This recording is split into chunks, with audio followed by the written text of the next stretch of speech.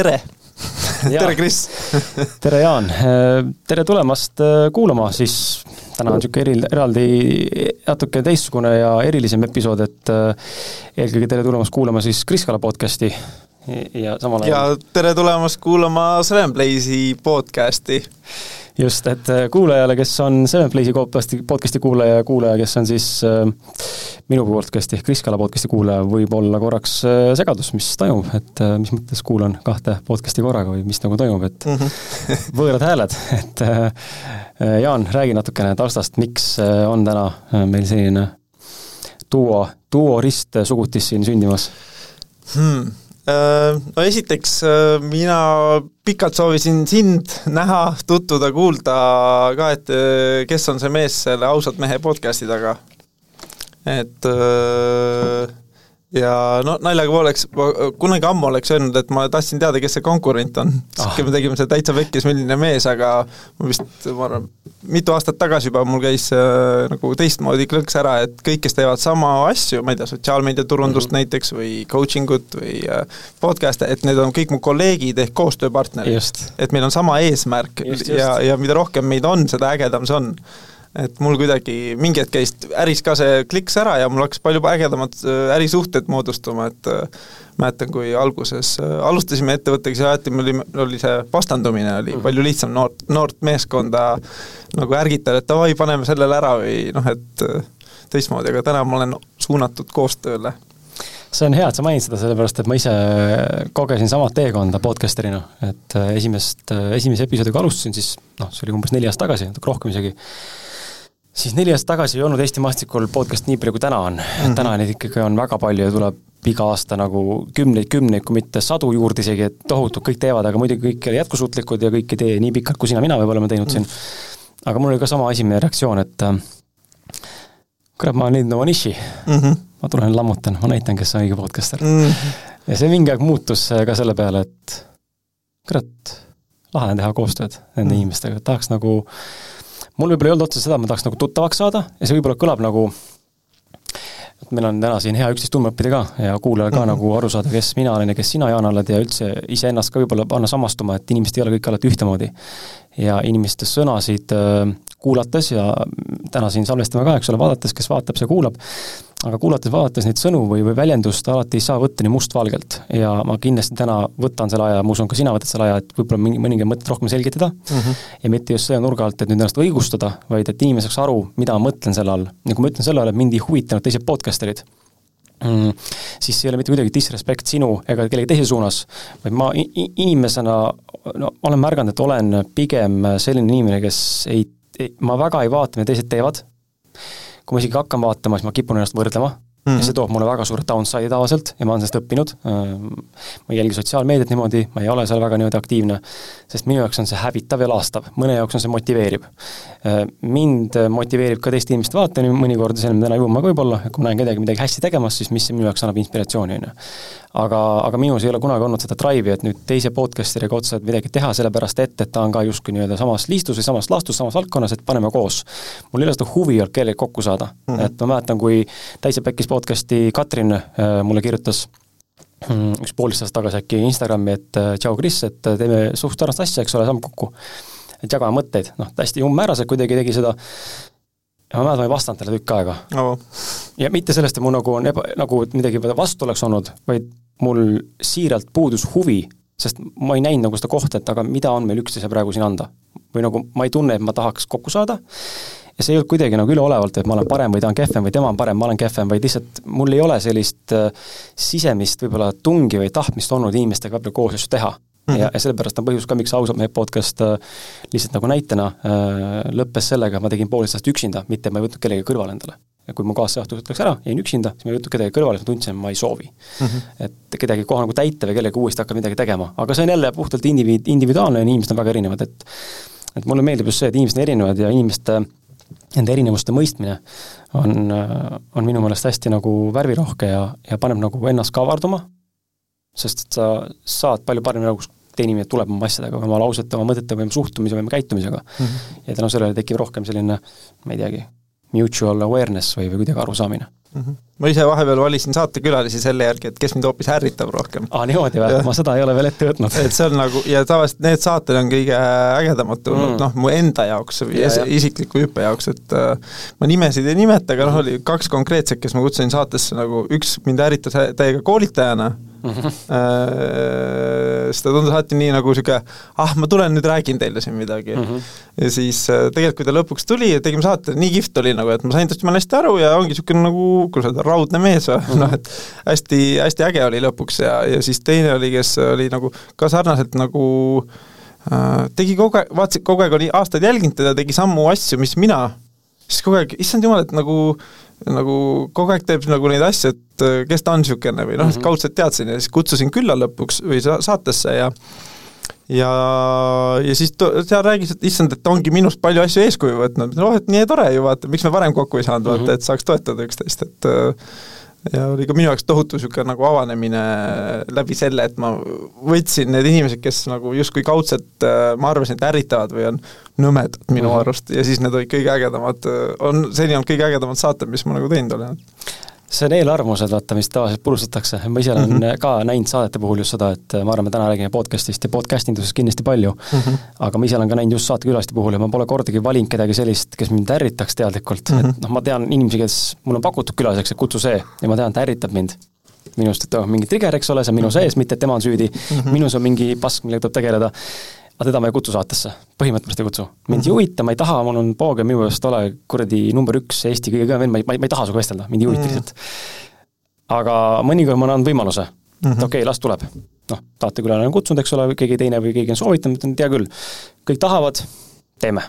Aga mul on eelarvamused, teeme. Ja siis ma ka tavaliselt mitte ei pettu, aga eelarvamused saab purustada, et tegelikult hoopis nagu täiesti vale mulje on inimesest. Ja ma usun, et nii sinust kui meie kuulajatest kui minust on eelnevalt minevikus inimestel jäänud täiesti teine mulje, kui tegelikult oleme ja täna kuulates võib jääda ka üks mulje ja nüüd kui 6 aega hiljem või kuskil juhuslikult kohtuda, siis see mulje on hoopis teine. Et lihtsalt nii paraku on, et kui sa kuuled ühte informatsiooni ühel ajalõigul ja teist informatsiooni teisel ajalõigul, siis inimesed võivad päeva pealt ka muutuda iseloomult ja omadustelt, et see mõttes, jah.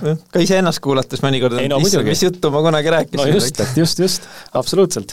Aga tead, ma teeks selle kingitsosa kohe ära siin, muidu ma unustan ära selle, et minu podcasti puhul kõik külalised on siis saanud aastate jooksul siin erinevaid kingitusi, küll raamatuid, mingi aeg saime siin mängukaarte inimestele jagatud, täna on meil siis laua peal Toor käsitöö šokolaadid ja need siis on tehtud ühe sükse ägeda ettevõtmise poolt, et natuke loen ka töö kohta ka, sest mul ega see juttu peas mul kõik ei ole, aga et inimestel oleks informatsioon olemas ja kes tahab, siis saab minna piiluma. Ma selle karbi annan sulle, sa võid juba sisse piiluda ka, saad kohe jagada muljeid ja muidugi sa võid ka sööma hakata, kui tahad, et tõepoolest siis minu Kris Kala podcasti saadet täna siis toetab ja tegelikult ka seda podcasti siis Jaanile kingituseks toetab siis ülimaitsva käsitöö kommikarbiga üks ettevõtme nimega Heralds, mis on siis Tallinnas Nõmmes või Nõmme roheluses tegutsev pisikene kommi töökoda, ühtlasi värskeim tegija Eesti šokolaadimaastikul.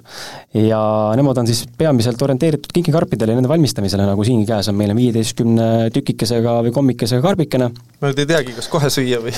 No sa võid proovida, on päris maitsvad, et ja tõesti, kui tunned soovi kinkida sellist kommikarpe, siis saab lasta peale panna isikliku pühendusega endale väike mingisugune jutukene. Täna siis tütarlaps kirjutas Jaanile sinna väikse sõnumi, ma haaran siit ka ühe, aitäh, ja võtan selle oivaline, et just nimelt. Ja tõepoolest, et valikus on siis 3 erimõõtu karpe ja 5 sorti komme, et pistaatsiatrühvlid, kookosekommid, kohvikommid, klassikalised piimašokolaaditrühvlid ja loomulikult siis minu lemmikud ehk selle saate puhul ka vegan kommid.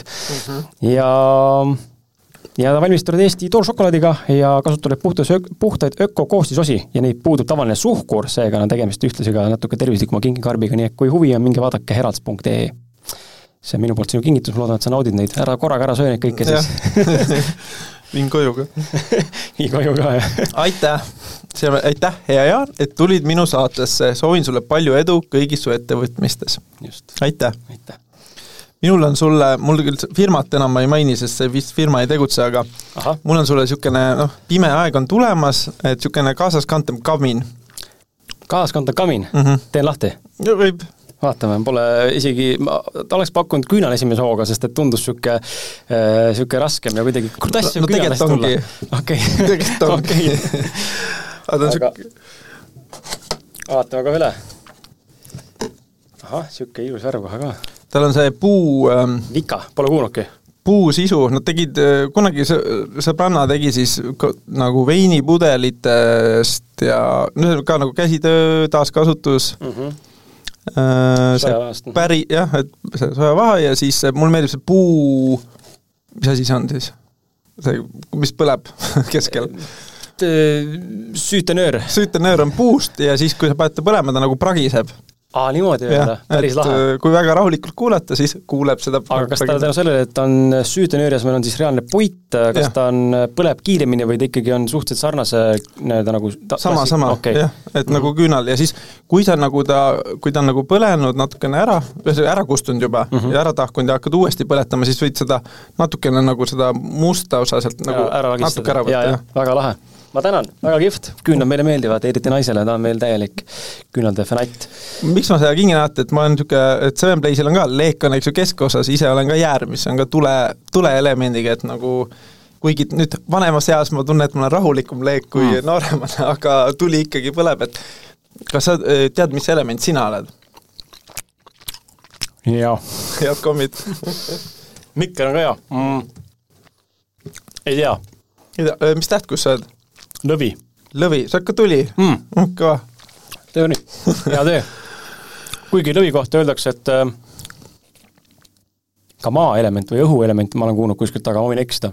Et see on, seal kindlasti mingid humanid, ühesõnaga seal on suuremaid fanaite, ma olen niisugune lihtne inimene, et on 4 elementi, 12 tähtkuju ja 3 igat elementi on 3 tükki siis.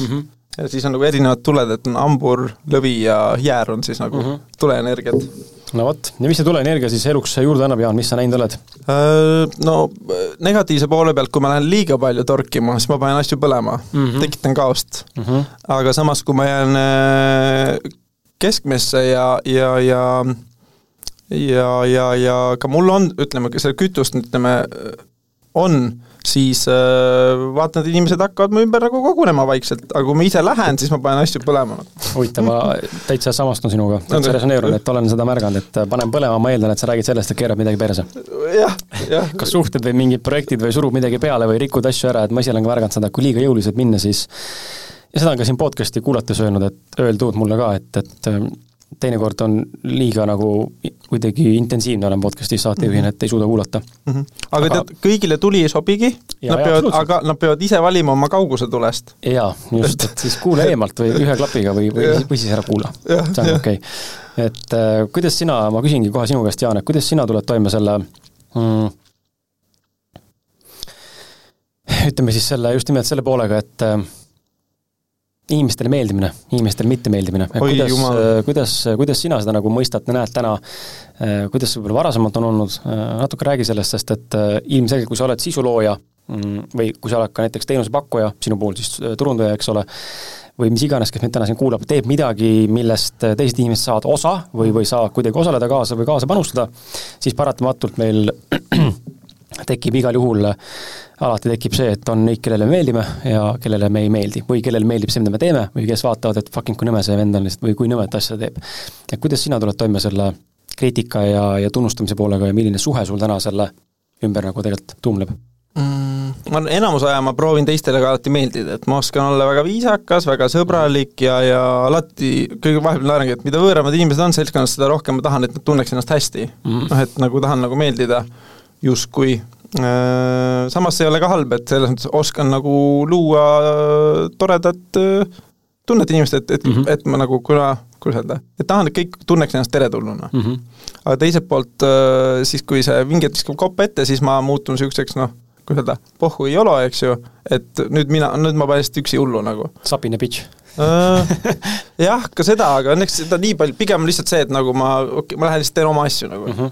Aga ma näen, et see on nagu üha vähem nagu ära kadumas, eriti nagu podcastimisega ma ei saagi nagu kõigile meeldida ja nagu sa ütlesidki, mõned vanad saated, nagu mul siin just enne Mikk teda ka rääkisime, et enne saadet, et noh, mul ka paluti, väga lähedane inimene palus mul ühe saate maha võtta, ma olengi dilemma ees, mis ma nüüd teen, eks ju, et kas ma nüüd tahan meeldida talle, kas ma tahan austada teda, kas ma austan ennast, et see oli minu tõde, eks ju, et minu tõde, noh, tõde ongi, eks ju, see on, pane üks lahku läinud paar tõde rääkima, eks ju, näiteks, et siis sealt tuleb, ma arvan, täitsa erinevad lood tegelikult. Ja tegelikult sama on ju, toon võib-olla veel nagu lihtsama näite inimesele, minu arvates vähemalt, kus mul paremini jõudis kohale, et tõde, ultimaatum tõde vist ei eksisteeri väga tihti ja kui ongi, siis see on kõigile selge, aga üldiselt on meil enda isiklikud tõed siin samas mänguruumis, et kommid, et kui sa oleks öelnud, et see komm on jube halb ja mina ütlen, et kui hea, siis kummal õigus on? Mõlemal on jah, et mõlemal on õigus, sest need on meie kogemused. Et ma arvan, et see on jah, täpselt see, mis ütlesid ka, et kui panna paar kokku, siis see on vaataja perspektiiv. Ma olen kõige raskem, ma tegin eelmise saate üksinda, see oli päris selle avaldamine ja see läkski tegelikult eile õhtul sain lõpuks, eile päeval panin selle video ülesse, vaatasin, et kohe algus ei tulnudki nii palju laike, korraks lõi nagu ebamugavaks selle tunnetus, et nüüd panin audioga üles, eks paistab, mis sealt nagu tuleb, et ei kiirustagi, et ei ole, et vahepeal on väga raske nagu, eriti kui oled teinud midagi ja on hästi läinud ja siis vahepeal ei lähe hästi. Et siis ma vahest vaatangi, võib-olla sellepärast ma otsingi tihti nagu uusi kogemusi, vahepeal otsingi, alustan uue podcastiga, uus teema, mingi, noh, mida iganes, eks ju, aga et see tundub palju lihtsam, aga samas jälle noh, kuidas öelda, et ma ei pea kogu aeg hävitama seda, kes ma nagu olin,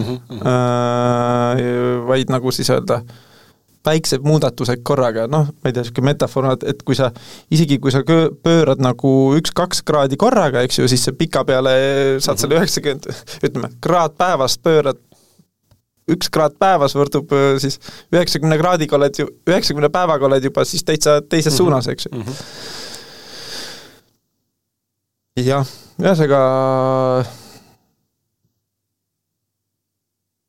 jah, ühelt poolt ma olen nagu üks väga hea sõber, et mina vaatan mingid asju, mis tema teeb, issand, ta on täitsa nagu hulljulge.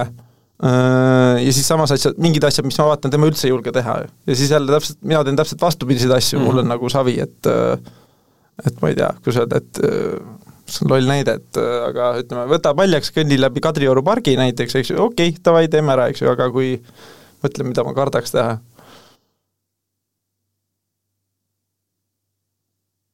Mida ma kardan teha? noh, et ilmselt, kui teised arvavad, et ma olen tõesti nagu lolliks läinud. Et ma ei tea, kas siis nagu vahepeal tundsin, et ma siin salaja olen rääkinud nagu chatis osad tuttavad poliitikutega nagu Ukraina sõjast, et nagu noh, et see on nii delikaatne teema, kui ma nagu et kui ma avaldaksin avalikult toetust Venemaa vastu näiteks, Venemaa poolt, noh, et neil ongi päris raske ja nagu kui ma oleks Putin, ma võtaks ka Ukraina nagu enda kontrolli alla. Noh, et sükest asja öelda, vaata, no sellel võivad olla väga tugevad tagajärjed, eks ju, kui ma niimoodi avalikult välja ütleksin. Kui ma ütleksin, eks, pead ma öelnud. Aga lihtsalt näitena see mõttes, jah? Okay. Kuigi ma nagu, et sõda ei ole, noh, et sõda ei ole ühepoolne, et keegi lihtsalt läks ja ründas, eks ju. Et seal on nagu, noh, provokatsioone on ka tehtud, eks ju. Et see võib-olla hirm veel on, et mis siis, kui ma nüüd ütlen välja mingeid asju ja inimesed ei tahagi enam nagu mind kuulata või näiteks abikaasa ütles ka, et kui ma ütlen, avalikult postitasin neid, Eestis on rumalad narkopoliitika seadused, eks ju, et siis siis ma võib-olla hirmutan sellega eemale väga palju kuulajaskondi, eks. Et mingid teemad, millest on nagu väga raske rääkida ja siis mitte ennast nagu jah, see, et teistele meeldib, sorry, pikalt nüüd läheb, eks, aga samamoodi, kui on mingi ebameeldiv teema, et siis ma tegelikult ma ei taha tõrjuda inimest endast või sellest teemast eemale, sest siis kaob ära niisugune, kuidas öelda, normaalne diskussioon, eks ju. Aga mis ma panen tähele sotsiaalmeedias, eriti kui on nagu avalik postitus, eks ju, siis see argumenteerimine nagu väga hästi ei tööta. Et kuidagi avalikus ruumis inimesed jäävad tihti niisugused kaitsepositsioonile või ründavale positsioonile, eks ju, et see empaatia pool nagu jääb tihti nagu ära, et kavatsen üks tuttav postitas nagu Facebooki seinal, et jälle mingi, pange kõik need poliitikud seina äärde ja laske maha, eks ju. täiskasvanud mees, jumala normaalne tüüp, eks ju, ja siis järsku viskab niisuguse asja välja nagu avalikult, eks ju. Et noh, et siis ma vahepeal tekib, siis ta ütles ka, et võtke mind siis sõbralistist maha, kui teile ei meeldi mu postitused, eks ju, et mul ei ole, et lihtsalt ka sa ise ei saa aru, et see on nagu väga lapsik asi, mida öelda, ja sa just genereerid seda sama, mis sulle ei meeldi maailmas. Noh, et nagu, et jah, ühesõnaga ühelt poolt on hirm olla aus, aga siis ongi see, et ma olen valmis alati nagu kuulama teist poolt ka, et proovin aru saada, aga siis mu nagu jah, et seal ma ei tohi ära unustada, et ma tahan, et justkui tahan, et keegi saaks aru, et mingi asi tegelikult on nagu okei. See teistele meeldimine on jah. Kuidas sul? Eks ikka on seda elus olnud, mul on tegelenud, ma arvan, sellega üks intensiivsemalt ja teadlikumalt viimased 5 aastat kindlasti, kus ma olen endale aru andnud, et minus on olnud, täna enam ei ole seda nii väga, täna on see hääbumas, aga on olnud väga tugevalt üleval terve elu tunnustusvajadus, heakskiiduvajadus, tähelepanuvajadus ja see kõik on väljendanud nendest tegemistest, mida ma olen varasemalt teinud, kas olnud seltskonna kloun, klassi nina, ma ei tea, mis iganes veel, eks ole, seltskonna hing, kuni ühe hetkeni ma hakkasin aru saama, et aga nahku mul seda vaja on. Miks ma pean kellegile meeldima, et ja see jõudis just, mulle hakkas jõudma kohale podcastist, kui ma hakkasin saama neid üksikuid, nüüd tõesti on üksikuid olnud, aga üksikuid kirju ja üksikuid mainimisi läbi kellegi kolmanda isiku, et kuule, et ma ei tea, see Kris saatejuht on ikka nagu vahepeal ikka siuke, et ma ei suuda nagu kuulata seda podcasti selle peale, et Kris on selline. Ja minu nägemus on alati see olnud, et okei, sul ei sobi minu viis, aga võib-olla suuremal seltskonnal ei sobi minu partneri, ehk siis kaassaatejuhi stiil, sest ma olen seda ka kuulnud. Et liiga siuke pehme võib olla ja liiga vaikne on ja Kris on ikka ägedam ja siis ma hakkasin ka aru saama, et inimesed on erinevad ja siin ei olegi seda, et ma pean ennast halvasti tundma, kellelegi ei meeldi. Kui sul ei sobi minu podcastid või minu see, kus ma ennast esitlen või argumenteerin või milline ma inimesena olen, siis ära fucking kuula. Noh, ja see on nagu minu nagu siuke blunt nagu truth, et lihtsalt ma olen väga seda meelt, et kui sulle miski ei meeldi, siis ära engage'i. Keegi sunni sind. Aga ma provotseeriks sellega, et kui ma tahan olla endast teadlik inimene ja mulle miski ei meeldi, siis tegelikult see miski ei ole sina näiteks või see kellegi saade või mingi, vaid see miski on see mingi minu sisemine trip, vaata. Aga noh, seda nagu ma panen et sellel tasandil asju arutada peab olema väga nagu peab teine inimene ka tahtma nagu aru saada, et see asi ei ole sinus, asi on temas. Nagu. Või kas on jälle see minu soov kõigile meeldida, et ma proovin alati nagu aru saada, et ma ise proovin aru saada, et kui keegi ärritab, et ma ei süüdista teist poolt, eks? Absoluutselt, alati tuleb, mina olen nagu väga seda meelt, et alati tuleb vaatata endasse esimesena. Väga lihtne näidata näpuga, väga lihtne ja ma teen seda samamoodi täna ka kindlasti mingis valdkondades, ma ei ütle, ma olen nüüd prii sellest, et ma vaatan alati endasse ja näen, et mina olen tegelikult selle peegelduse looja nii-öelda. Ma väga usun sellesse peegeldusse. Maailm, inimesed, suhted, olukorrad peegeldavad meie eelnevates perioodides olnud tundeid ja emotsioone. Neid ei pruugi olla instant nüüd ja kohe, et ma ütlen sulle, ma ei tea, tunnen praegu halvasti, see viskab mulle kohviga näkku. See ei ole nii instant. See halb tunne, mis minu sees olla, mingi madalseis või mingi trots või viha või mingi asi, see võib väljenduda hoopis mõne kuu aasta pärast mingi situatsioonina, aga see tunne viis selle situatsioonini. Et ma olen väga nagu seda meelt, et meil on samal ajal, kui me siin sinuga täna salvestame, istume, siis on neid variante, kui hästi võib minna näiteks, ütleme, selle saate kontekstil. Kas läheb väga hästi või läheb väga kehvasti, läheb keskpäraselt, need kõik asjad on paralleelselt samal ajal olemas. Üks neist realiseerub füüsilises maailmas. Nüüd, mis see realiseerub, on puhtalt meie see, mida me siin loome täna, kas ta läheb sellega inimeste kokku või mitte ja kuidas inimesed vastu võtavad seda asja ka. Siinkohal mina tõstan käed üles ja annan endast parima hetkel juurde teha, aitäh. Et annan endast parima, et olla see, kes ma olen, olla autentne, teha asja, mis mulle meeldib, tunda sellest rõõmu, minu tunne on täna hea, praegu on hea ja kui sellest ei tulegi midagi välja, siis see on okei. See on täiesti okei. Et mina olen nagu väga seda meelt, et me peaksime inimestena rohkem vaatama iseendasse ja endale otsa, sest need triggerid on nii sügaval teinekord, et me tegelikult meile võib tunduda, et asi on jälle kelleski teises, aga väga tihti on ju probleem meis endas, meid häirib see inimene, meid häirib see asi seal, mind häirib see Ukraina sõda, mind häirib Putin, mind häirib see, et elektri hind on kõrge. Ma ei pea ärrituma ega reageerida, kui ma tegelikult suudaksin valida seda mitte teha.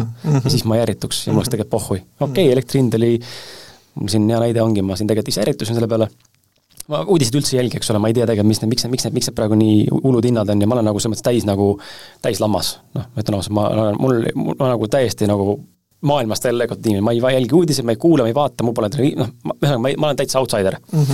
Ja ma ei tea, mis need case'id tagataastal on, aga lihtsalt minu jaoks on see absurdne, mis toimub. Aga nüüd, kas ma peaksin sellele vinguma? Ei. Tahaksin vinguda, täiega tahaks kirjutada, et kuradi pange kõik ennast põlema, samamoodi tahaks kirjutada vahepeal. Aga siis ma vaatan endasse, et aga tegelikult ju okei, maksin eelmine kuu 400 eurot peaaegu elektri eest, väga tore, midagi sees isegi olnud, et mis talve saama hakkab, ma ei tea, aga samal ajal on see küsimus, et mis siis saab, aga mis ma saan siis täna teha endast sõltuvalt? Mitte vingudega, mitte näidata näpuga, aga kedagi süüdistada, mida saan mina täna teha? Teha rahu sellega, aktsepteerida, et nii on lihtsalt. Mis nii on? Mida ma saan siin täna teha? Siis lähen möörgan kuskil või ma lähen ja loon suurema sissetuleku. Siis mul on minu pärast maksa siis kas või tonn elektrit, kui sul on sissetulek 10-20 000, siis on ju suva ju. Siis ei huvita. See protsent on sama, kui summad on erinevad. Ehk siis mina vaatan asja alati selle poole, et võtta vastutus isiklikult ise alati, iseendana. Ja vaata iseendasse. Kui sinus on see trigger, siis vaata endasse ja küsi, miks mind see häirib. Miks mind see häiritab.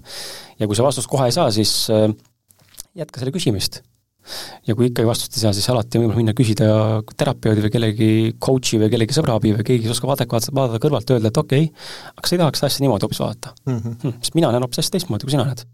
Noh, jälle sama näide, kumb šokolaadikomm on hea või halb, mõlemad on õiged. Mõlemad maitsed, mõlemad tunded, mõlemad kogemused on relevantsed hetkel siin ja praegu. Maailmaruum on üks, kogemus on erinevad. Kuidas saab see nii olla?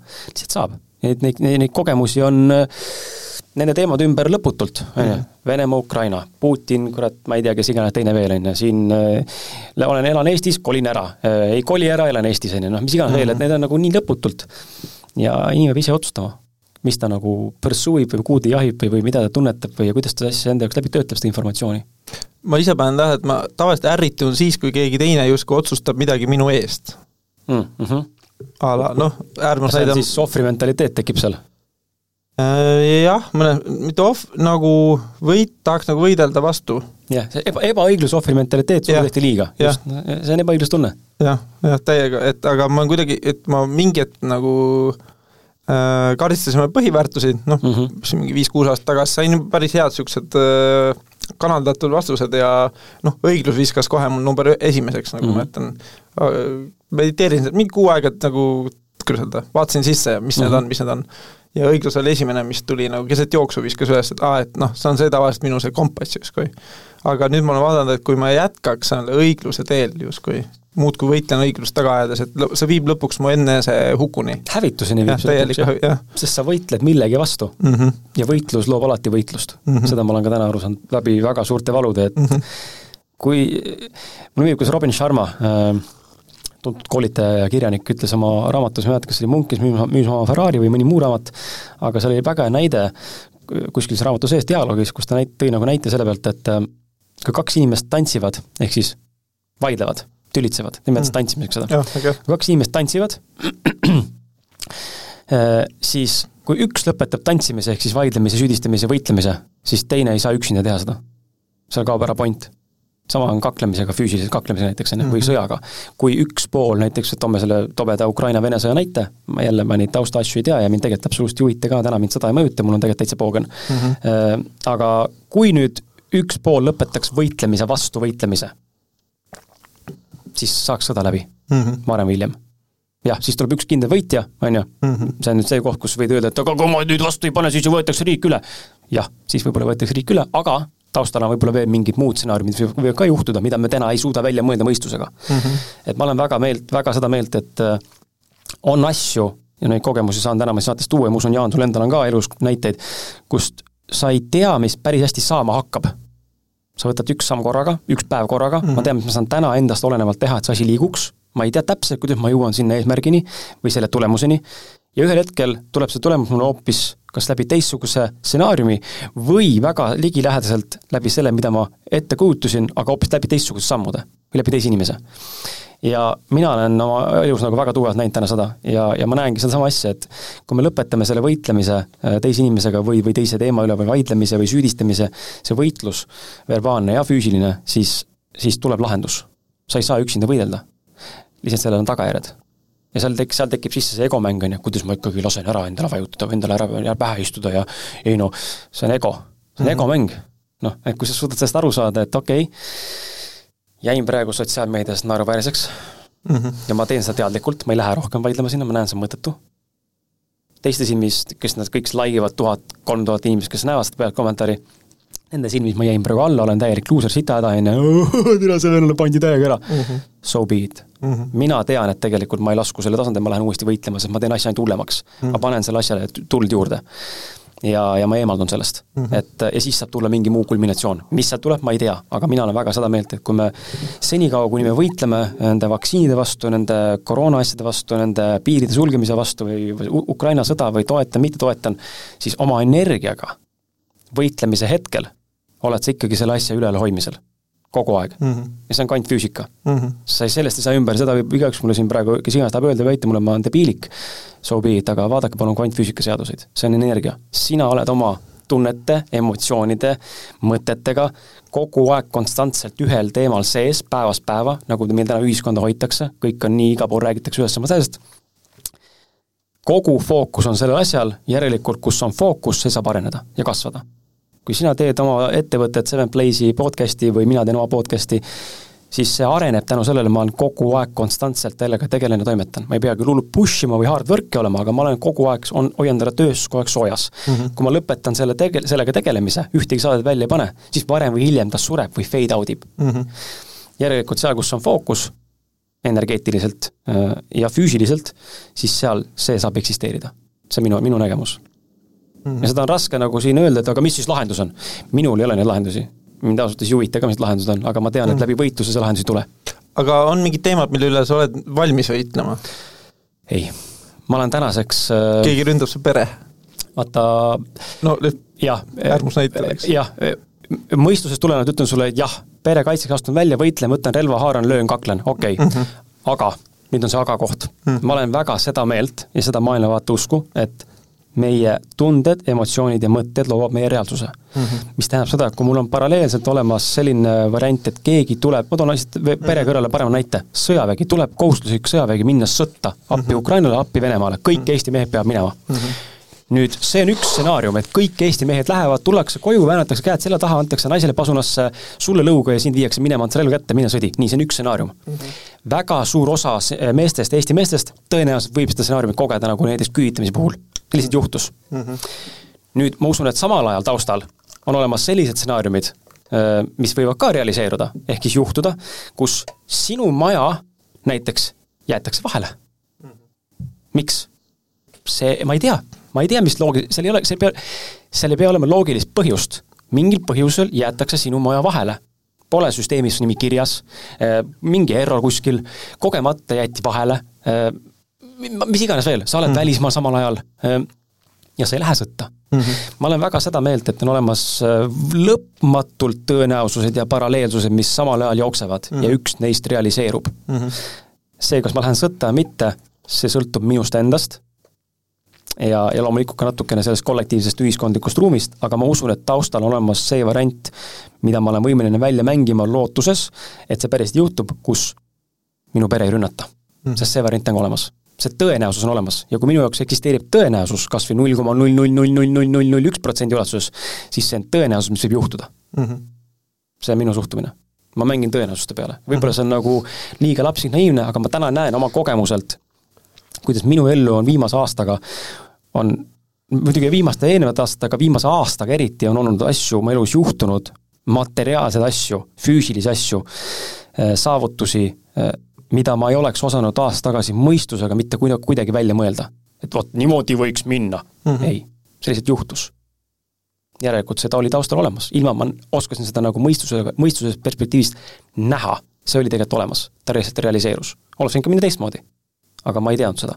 Seega ma olen nagu seda meelt. Et ma olen suga nõus, jah, ma siis astuksin välja, kui olukorras seda nõuab, aga ma võimalusel ennetaksin ja looksin sellise reaalsuse, kus seda ei juhtuks. Kas ma seda suudan teha, ma ei tea, seda näitab elu. Aga ma olen seda meelt lihtsalt, et nagu väga nagu mitmeid, kõik teed viivad Rooma, väga mitmed teid on.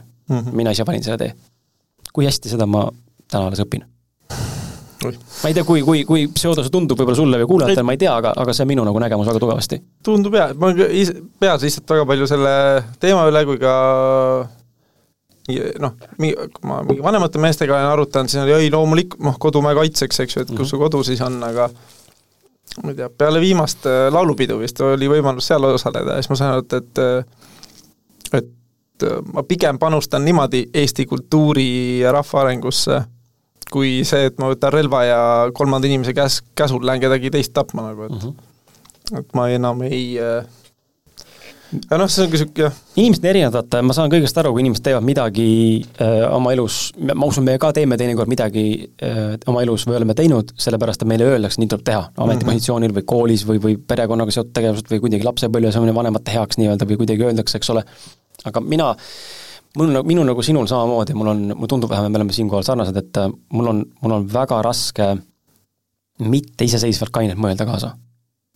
Et kui keegi ütleb mulle, et nii, nüüd haara relv, nii ja mine lase. Mul on see, et kuuled, mine fucking lase ise, kui tahad. Nagu minu pärast lase mind maha, kui tahad, ma ei lähe, sest mind ei huvita see lihtsalt, ma ei panusta sinna, mind lihtsalt ei huvita, sa ei saa mind isegi, see lihtsalt ei ole võimalik, ma ei tule, See on sama nagu oleks mingi ala, ma ei tea, sõjaväekutse, eks ole, kõik mehed sõjaväek, siis minu pärast tulge väänake ja pange mulle see vorm kas siis füüsilist riide, ma ei pane ennast riidesse, ma ei võta seda kätte lihtsalt. Mida te saate teha siis? Ma ei võta kätte, ma ei tee, mis sa teed siis? Hakkad mind väänama selle. Ma olen nagu väga seda meelt, et kui enda keskmesse jääda, siis inimesed meid ei saa mitte keegi panna väljapoolt tegema midagi, mida me teha tegelikult ei taha. Lihtsalt järelikult me ei ole suutnud otsustada, kes me oleme, mis on meie põhiväärtused võib-olla, milles me tegelikult seisame, mida me usume, võib-olla on hirmud tagataustal, võib-olla on midagi muud, et kui me päriselt teame, kes me oleme ja julgeme seda näidata ka ja ei karda seda hukkamõistu või nii-öelda laitu nii-öelda justkui, mis võib ka kaasneda teinekord, siis ma arvan, me oleme võimelised enda ees seisma ja mitte tegema asju, mida tegelikult teha ei taha. Keegi ei saa ju sundida meid. Võib-olla ma liiga naiivne, ma ei tea, aga mulle on nagu raske uskuda, et keegi suudab mind ära rääkida või ära osta niimoodi, ma läheksin päriselt, teeksin midagi, ma tegelikult teha ei taha. Seda hästi juhtu enam lihtsalt. Ma olen vahel proovinud, 2 aastat tagasi oli üks klient, kes müüs mind nagu selle rahajutuga ära ja siis ma ütlesin, okei, fine, et ma teen seda projekti nagu puhtalt raha pärast nagu.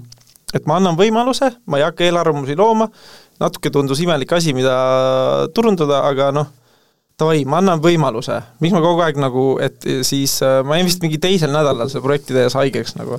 Ja seal koostöö läks imelikuks ja minu jaoks oli see ohumärk, kui me läksime sinna, nad tegid mulle, rääkisid oma sihtgrupist ja nii edasi ja siis joonistasid siukse nagu tahvli peale nagu debiiliku põhimõtteliselt nagu. Et nad ütlesid, see on meie klient nagu. Siis ma ütlesin, et ma saan aru, aga minu arust see ei ole õige viis nagu oma klientidest mõelda, et mingi jobud on. Et võtame raha ära, eks. Ja see, ma olen rõõmus, et ma selle ära proovisin, sest muidu ma olin kogu aeg nagu võib-olla siis sain nagu kinnituse, et just. Nagu tegelikult, et ei ole mõtet nagu teha asju, mis tegelikult ei nagu istu, et või pane põlema. Seipselt.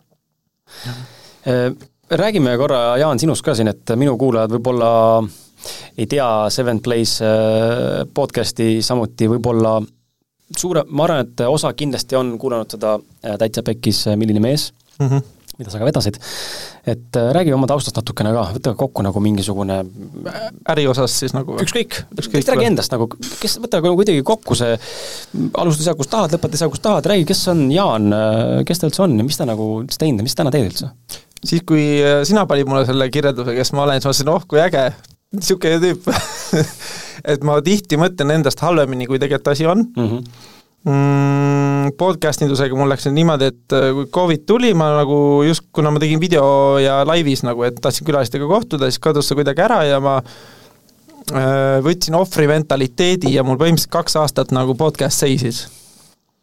Ja siis Seven Place'i podcast, jah, mis oli siis, Eesti sotsiaalmeedia podcast, see oli siis 2016 või 15, kui me alustasime, et siis ma naljakas, et ma tol ajal mõtlesin ka, et on hilja alustatud, neid podcasti on nii palju, aga ma arvan, olin mingi 10 või 20 podcast Eestis üldse nagu, et siis oli nagu, naljakas, eks ju, see perspektiiv, et ma arvan ka täna, kes mõtleb, et tahaks podcasti teha, aga ei ole hilja veel. Jah, ei, see ainult kasvab, et ja siis tänu Davidile ma kutsuti ka sinna Täitsa Pekkis, milline mees ja see tõi nagu niisuguse tule tagasi, vaatasin, et tegelikult ma nagu, tuleb nagu hästi välja ja isegi inimesed helistasid ja tänasid ja või arutasid kaasa, et täiega tore oli, et sain nagu niisuguse tuhina tagasi, aga nüüd Täitsa Pekkis, milline mees, seal lõppes nagu koostöö ära, et David läks oma startupi suunas ja natuke kurb tegelikult, et ma oleks tahtnud ise jätkata, aga kuna David oli see juht just seal, siis läksin koos juhiga, põhimõtteliselt võeti maha, eks ju. Et tegelikult ma natukene kurb, mulle väga meeldis seda teha. Podcast ise sa teed täitsa otsa nüüd või nad jätkavad? Nad mingis vormis vist ikkagi jätkavad, et see tegelikult ju oli nagu päris hea nagu lisand minu arust selle saatele ja mina nautisin seda, et seal oli kõik stuudio olemas, kuulajaskond olemas, et kõik oli nagu ette tehtud, et hästi suur vabadus oli ka nagu selle podcasti teha. Olen hästi tänulik selle kogemuse eest ja nüüd siis mul tegelikult oli mõte enne seda eelmist seda monoloogi, mis ma tegin eelmist seda saadet, siis oli mõte, et ma tulen saatesse ja teen üks viimase Head aega saate põhimõtteliselt. Aga siis ma vaatasin päev 2 enne statistikat, et kurat, ikka kuulatakse nagu, et ma tegin aasta alguses 2 saadet Davidi ja ühe Vahuriga ja siis vaatasin, et mitte sittagi tehes oli YouTube'is oli mingi 1000+ vaatamist ja ka SoundCloudis oli mingi 1000+ kuulamist siis kokku kõige peale ja kurat, et keegi siis järelikult kuulab. Ma ainus mure on see, et ma ei viitsi enam turundusest nii palju rääkida. Ma ei taha ka ainult meeste asju rääkida, mis on tegelikult küll olulised, aga näiteks ongi, et ma tahaks siia meelitada ühte poliitikut ja siis tahan nüüd sõpra kutsuda, kes kolis maale, hakkas kanu kasvatama hoopis. See ongi, et mees kolis maale, või mees ja naine mõlemad ja naine tegelikult enam ei ole seal kuulselt ei ole, eks siis saates selgub, mis päris on, eks ju, aga see on, et naine tahab rohkem väljapoole, aga see, et mind väga, et kuna see tüüp töötas ennem startupis ja siis järsku läks maale kanu kasvatama, et see on nagu minu arust päris äge ja julge samm nagu, et enda visioon on ka maale suunda, et mitte ainult maja, naine ütles, et ei, tegelikult Harjumaal leiab ka ju maja, eks ju, aga ma tahan maja koos maaga, maad ja maja, eks ju, et siis on seal see ruum olla ja areneda ka, et läks lappesse. Et aga nüüd eks paistab, kuidas vastu võetakse need uued osad, et nüüd ka sinuga, eks ju, me siin turundust väga palju ei rääkiki, kuigi ma sotsiaalmeediadest on ikka üles, et see puudutab ikkagi mingil moel kõiki peaaegu, eks ju, et mis seal sotsiaalmeedias toimub, et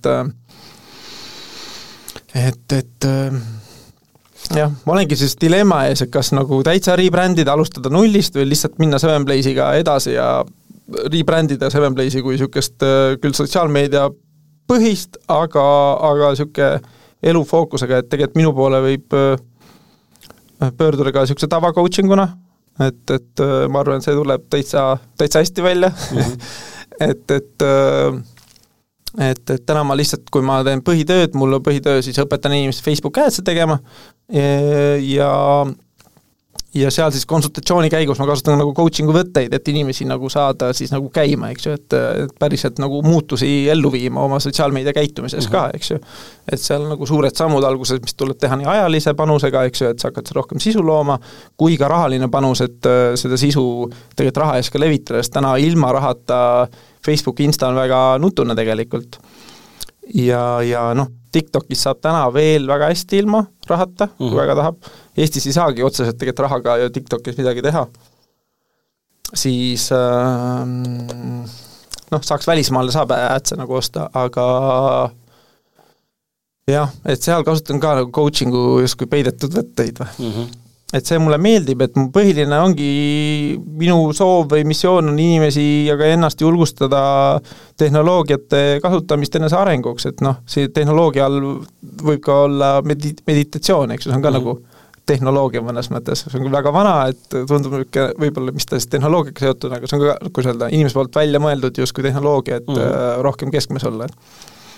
vähem reageerida sellele maailmavälisele, eks ju, et need asjad niikuinii on, et elu toimub, eks ju, elu liigub kogu aeg edasi, vahet pole, kas ta seisab paigal või mitte, et vot, ja noh, mitte päris nullpunkt, et nullist bränd on olemas juba, eks, et nad teevad väga head tööd, et ma niimoodi nullist ei taha alustada, aga niisugust nagu 2.0 või siis noh, Sevenbase'i puhul oleks juba tegelikult, ma arvan, 5. versioon nagu, et oli alustasime agentuurina, tegime äppe, õppisin turundust kõrvalt ja hakkasime sisuhaldust pakkuma, aga lõpuks siis mingi, et ma saatsin meeskonna laiali, et vaatasin kuidagi korduv muster oli see, et inimesed tulid, õppisid ära ja siis läksid parimatele jahimaadele. Et vaata, et ma ei võtnud seda nagu halvana, vaid pigem nagu positiivsena, et vaata, kui tublid inimesed on eks ju läbi käinud, et siis ma ütlesin, et see tuleb hästi välja, et selle asemel, et neile palka maksta, ma hakkan nüüd nende käest raha küsima. Ja siis hakkasin koolitajaks 5-6 aastat tagasi. Aga täna ma tunnen, et ma tahaks nagu see koolitamine tegelikult äge, alati peab ennast täiega kokku võtma, et noh, see on 100 inimest, 50 inimest või ka 10, vahet pole, ütleme, hunnik inimesi, kellega siis, keda korraga proovid nagu edasi aidata, et on äge, toitev, aga väga väsitav samas, et jah, olen ka avatud uutele võimalustele ja tegelikult ka sinust inspireerituna, et sa läksid tööle. Ma olen töötu olnud siis ütleme 11 aasta või noh, siis iseenda tööandja, palgasõdur justkui. Noh, agentuuri ajal ma olin ikkagi tööandja, et selles mõttes oli nagu tugevam roll, aga nüüd kui üksinda tehes ma tegelikult ju võin teha mis tahes, et ja mõtlengi, et tegelikult miks mitte minna mõneks ajaks nagu tööle.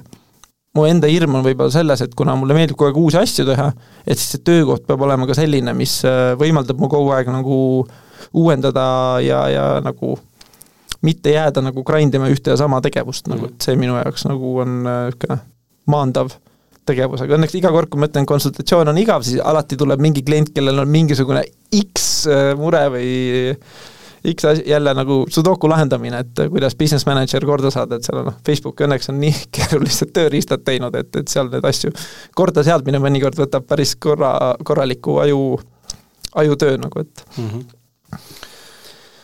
aga et kes ma olen mees, olen abielus,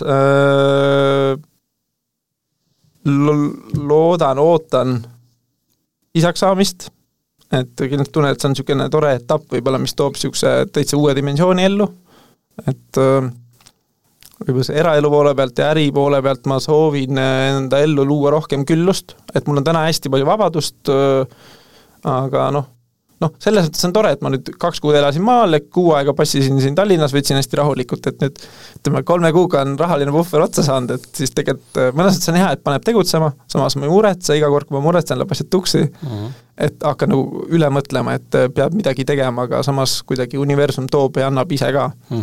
Aga ma ei taha enam olla selles passiivsemas vormis, mis tegelikult see COVID mind pani nagu suht paigal seisma, et ma täna soovin edasi liikuda, et sellepärast ma ka neid saateid nüüd otsustasin, et ma lihtsalt teen neid edasi, väga ebaturunduslik minust on see, et ma tegelikult ei tea, kes sihtgrupp saab olema, aga ma tean seda, et mulle meeldib ja ma tahan teha podcast'e edasi, et see on mulle tohutult arendav ja ma loodan, et ka kuulajad saavad siit midagi kaasa võtta, et jah, siit ma pean tänama Ronald Tokot, kunagi ammu ta kirjutas mingi blogi, et asjad, mida koolis ei õpetata ja seal oli Tim Ferrise podcast oli esile toodud, see oli minu kõige esimene podcast siis, ma ei tea, 7-8 aastat tagasi või, mis ma kuulama hakkasin ja vaatasin, et nii saab ka nagu ägedat sisu, et inimesed tahavad ja tulevad, ma ei tea, seal oli Arnold Schwarzeneggeris kuni, ma ei tea, Tim Ferris suutis nagu väga X tüüp endale saatesse saada, et ja täna ma tunnen, et vähemalt podcast sellisena, eks see vorm võib areneda, et ma ka kogu aeg endale tuletan meelde, et ma tean, et TikTok on see kanal, kus ma täna peaksin toimetama, aga mingi hirm või mingi asi ikkagi takistab mind seal nagu võtma nagu ohjad enda kätte ja hakkamagi sinna ka sisu tootma, eks. Et see on päris suur väljakutse ja siis naljak ongi, et ma kogu aeg räägin koolitustel ja et see TikTok on praegult see, kuhu tasub nagu minna, et see on samamoodi nagu vanasti öeldi Instagrami, isegi Facebooki kohta, kui ma alguses tegema hakkasime. Ma arvan, et läks 3 aastat aega, kui ma firmat tegin ja siis tuli lõpuks hakkasid Äripäev hakkas kirjutama, sotsiaalmeedia on tore, eks ju. Mul läks peale seda, läks müügitöö 10 korda kergemaks nagu. Et enne seda saad kokku, räägid tundide kaupa, mis asi see sotsiaalmeedia, mis need võimalused on. Ja siis järsku maailmas toimus nagu nihe, et sotsiaalmeedia turundus on mingi teema, eks ju. Samamoodi oli Insta alguses, taas on mingi hipsteritel ainult, nüüd on Instagram domineerib tegelikult maailmas palju rohkem turundusmaastikul kui Facebook. Ja nüüd on siis TikTok see nagu, ta ei ole enam see laste laulu platvorm, vaid ta on nagu päris tore kanal, kus on päris palju head sisu tegelikult, et ma isegi mõnikord unustan ennast sinna tundideks ära tegelikult. Vot. Välja sai endast. Et ma arvan, ma julgen täna öelda, et ühelt poolt ma tean väga täpselt, kes ma olen, ja teiselt poolt ma tegelikult ei tea jälle, et uus etapp, et ma julgen välja öelda, et ma ei tea, kes ma täpselt olen täna. Et ma võin ennast nende väärtuste kaudu defineerida, aga ma näen, et sealt samm edasi on juba see, et olen õppinud teadvustama, mis minu väärtused on, aga kõikidel nendel väärtustel on nagu see valguse pool ja on ka varjukülg. Et õiglus näiteks, mis ma enne mainisin, et ühelt poolt väga ilus, et ma ise proovin alati õiglaselt käituda ja heatahtlikult, aga teiselt poolt jälle õiglust taga ajades ma mõnikord muutun ise hästi kurjaks. Mis ongi, ma näen, et mul siin kellegi võrdlesin just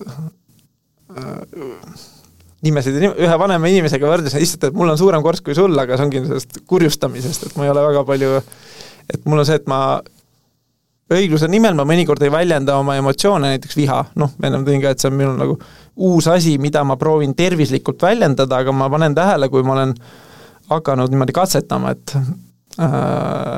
kellelegi ütlen, et ma vihane. Kui on väga lähedane ja ma tean, et see ruum on nagu õige, et siis see on väga tervendav. Aga ma olen ka paar inimest päris eemale ehmatan niimoodi, et mis vihane või et vihaga ju kaasneb mingisugune nüüd reageering, eks ju, et see on väga tugev emotsioon, aga samas ma näen, et see viha on kuidagi nurka surutud või nagu ära peidetud justkui, et ärme ole, või vastupidi, eks ju, sotsiaalmeediasse sõjateema, et see viha tuleb väga tugevalt esile, et see vana vimm venelaste vastu, eks ju, et meil, et mõtlengi, et millal suudab kas eestlane suudab päriselt andestada venelastele nagu küüdid, kõik selle mineviku eest, eks ju, et lähme edasi, eks ju. Mulle meeldis, käisin Lõuna-Afrikas, kus oli apartheid, eks ju, see mustade ja valgete lahusus ju mingi 94-5 aastani tegelikult ju. Et kogu ülejäänud maailm oli juba aastakümneid olnud võrds, neil oli ikka veel see eristumine ja seal ma rääkisin ka ühe tumeda nahaga trükuga ja et mulle algas hästi imelik nagu neid teemasid esile tuua, et räägi mulle siis rassismist ja räägi, kuidas on, et mis on nagu, et kui sa tead seda ajalugu, et mis siis täna on nagu siin Lõuna-Aafrikas olla tumedanahaline, siis ta hästi tervendalt ütles, et et pole mõtet tülitseda maha läinud piima eest, et see on nagu, et piim läks maha, spilled milk, no point of arguing over spilled milk või midagi sellist ütlus, et see oli minevikus. Jah, see oli jube ja nõme, eks ju, aga siit nagu me ei saa edasi minna, kui me kanname kogu aeg seda vana koormat kaasas.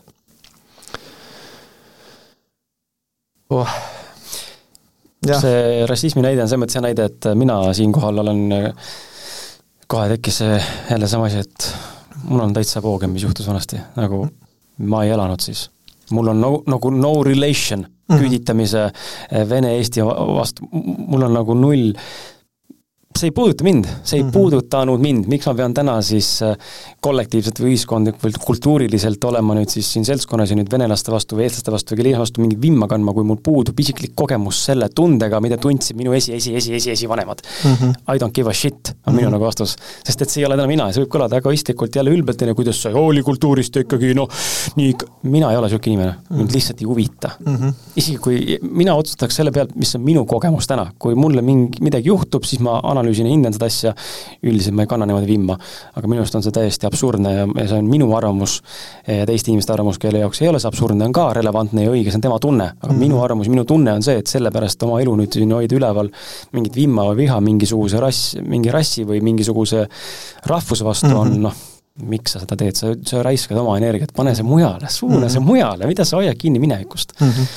Et jah, mul on nagu raske neid asju, mul on nagu hästi raske siin sotsiaalses pildis ja kultuuriruumis inimestega üldse nagu suhelda, kui ma käin väga harva väljas ja kui kuskil kutsutakse ka, siis pigem ei lähe, isegi sõprade sünnipäevad. Kui ma tean, et seal on seltskond, kes ei ole minu seltskond, siis ma ei viitsi mingit chit-chatti seal ajada. Ma ei ole see inimene. Nagu mind lihtsalt ei huvita need teemad, mis on päevakõlas. Et istud lauvada hakatakse rääkima seal milleski, et enamus tahavad endast rääkida, on ju. Inimene tahab endast rääkida, kahjuks. Ja kuulata oskavad ainult podcasterid. Aga põhimõtteliselt, mitte päris, aga ikkagi see podcasti tegemine tegelikult väga palju õpetab kuulamist. Ja ma lihtsalt ei soovi engage'ida sellistest tühjas-tähjas vestlemises. Minu jaoks on see täiesti nonsense informatsioon, mida minul täna oma elus ei ole vaja. See ei aita me mitte kuidagi edasi ja kui mina sulle hädaldan oma asju, siis ei aita mitte kuidagi edasi ka. Räägime midagi, mis päriselt arendab mind või sind. Et see on jälle mina, on ju. Aga ma teen täpsustusega sulle enne, tuleme tagasi selle juurde ka, aga ma tahan tegelikult podcast'i rääkida korraks veel uuesti. Ja mul on sarnane kogemus nagu sulgi, aga täpsustus selle koha pealt, et ma ei läinud tööle, sa oled valesti aru saanud. Aga selle juurde jõuame. Ma olen ettevõtja endiselt. Ma läksin äripartneriks oma ettevõttega teise ettevõttesse. Aga selle juurde jõuame, et ma ei läinud palgatööle see mõttes. Et sellepärast on mul endid samamoodi täna ka hästi flex ja sellepärast me siin ka salvestame. Mul oleks ka jahedaks, ma tundsin ka, et tegelikult peaks natuke juurde kütma seda.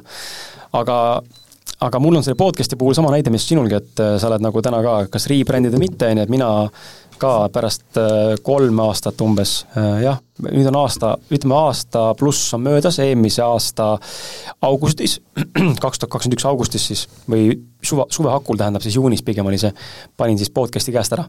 Ma olin üritanud sellest välja lüpsida kõiki mingid korraldada üritusi, vist väga tegelikult kõik õnnestused, ma tegin live podcast'e 4 korral vist. Ants Rootlasega läks kõige paremini, see oli täis full house, COVID ajal tegime isegi natukene musta tööd, et liiga palju inimesi võtsime saali sisse, aga võtsime lihtsalt, kuigi tohtinud enne. Et aga väga hästi müüs ja mulle tundus, et uus äge suund enne. Siis võtsin suurema sammu, mõtlesin, et teen kultuurikatlas 10.10.2021 teen ülisuure ürituse terve mina, 17 esinejad, 2 lava, tiim oli koos, käisime ruumid ostetud, book'itud, broneeritud, hakkasime juba otsima kõik külalistega räägitud, teemad paigas, ainult korraldada. Ja siis tekkis tohutud ebakindlus, kui piletimüük hakkas, sest ma ei osanud seda lihtsalt turundada ja ma ei osanud tiimi suunata, mul oli 20 liiget, pole varem tiimi juhtinud selliselt niimoodi ja ma lihtsalt tundsin, et ma ei saa selle pressure'iga hakkama ja canceldasin ürituse. Sest ma tundsin, et see ei ole õige üritus. Mingi punased tuled on ees kogu aeg ja ma lihtsalt ei saa selle pressure'iga hakkama.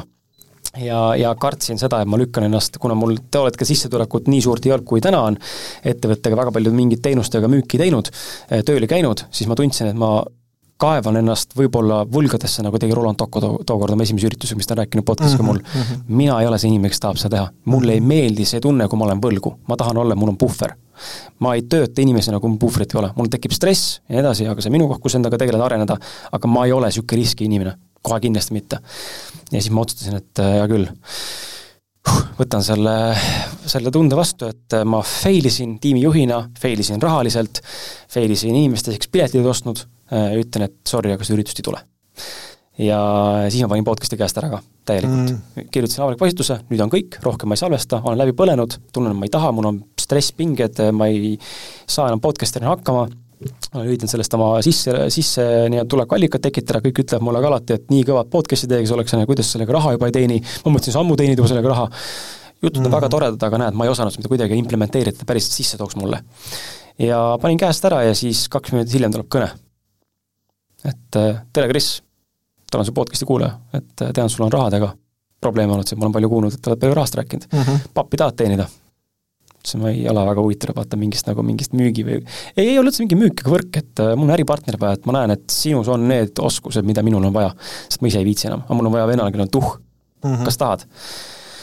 Ja kuna ma panin just 2 minutit tagasi postitus ülesse, et ma olen avatud sellele, mis mulle toob ja võib-olla ma ei naase mitte kunagi enam podcasti juurde ka ja ma lepin sellega, et nii on lihtsalt, et teate, mind ei ole, sügisel võib olla, võib-olla mitte. 2 minutit hiljem tuleb elupoolt uks lahti niimoodi. Ja ma läksin kohale, rääkisime ära, sold ja täna ma olen äripartner. ja see muutis mu elu totaalselt, see otsus. See otsus panna ära podcast käest, mis tegelikult enam sel hetkel mind ei teeninud. Ja eile mul just elukaaslasega vaatasime ühte filmi, mingit armastusfilmi Netflixist vaatasime, ja siis tuli arutelu enne magaminekut, et minul ongi täna üks suur baasuskumus ja hirm on see, millega ma püüan tegeleda, aga ma ammustasin see läbi ühes teraapias. Minu suur hirm ja tegelikult see tuli välja see saate, mis sa kuulasid ka, sa isegi jagas, ma nägin see Raivo Sinijärve ja Raivo Johansoniga, minu see oli väga haavatav.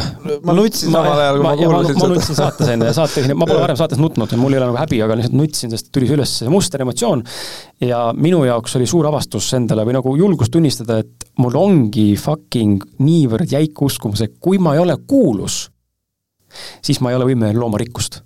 Et nagu nii valus nagu sidevate ja see on tegelikult enese väärtustamisega ja siis eile rääkisin naisega samal teemal ja saingi aru, et ma ütlesin talle ka, et mul on nagu imelik tunne, mul on nagu ees nagu teadmatus, ma ei tea, kuhu ma liigun, ma tunnen see podcast, mis ma täna teen, see nagu, see podcast teega on läbi.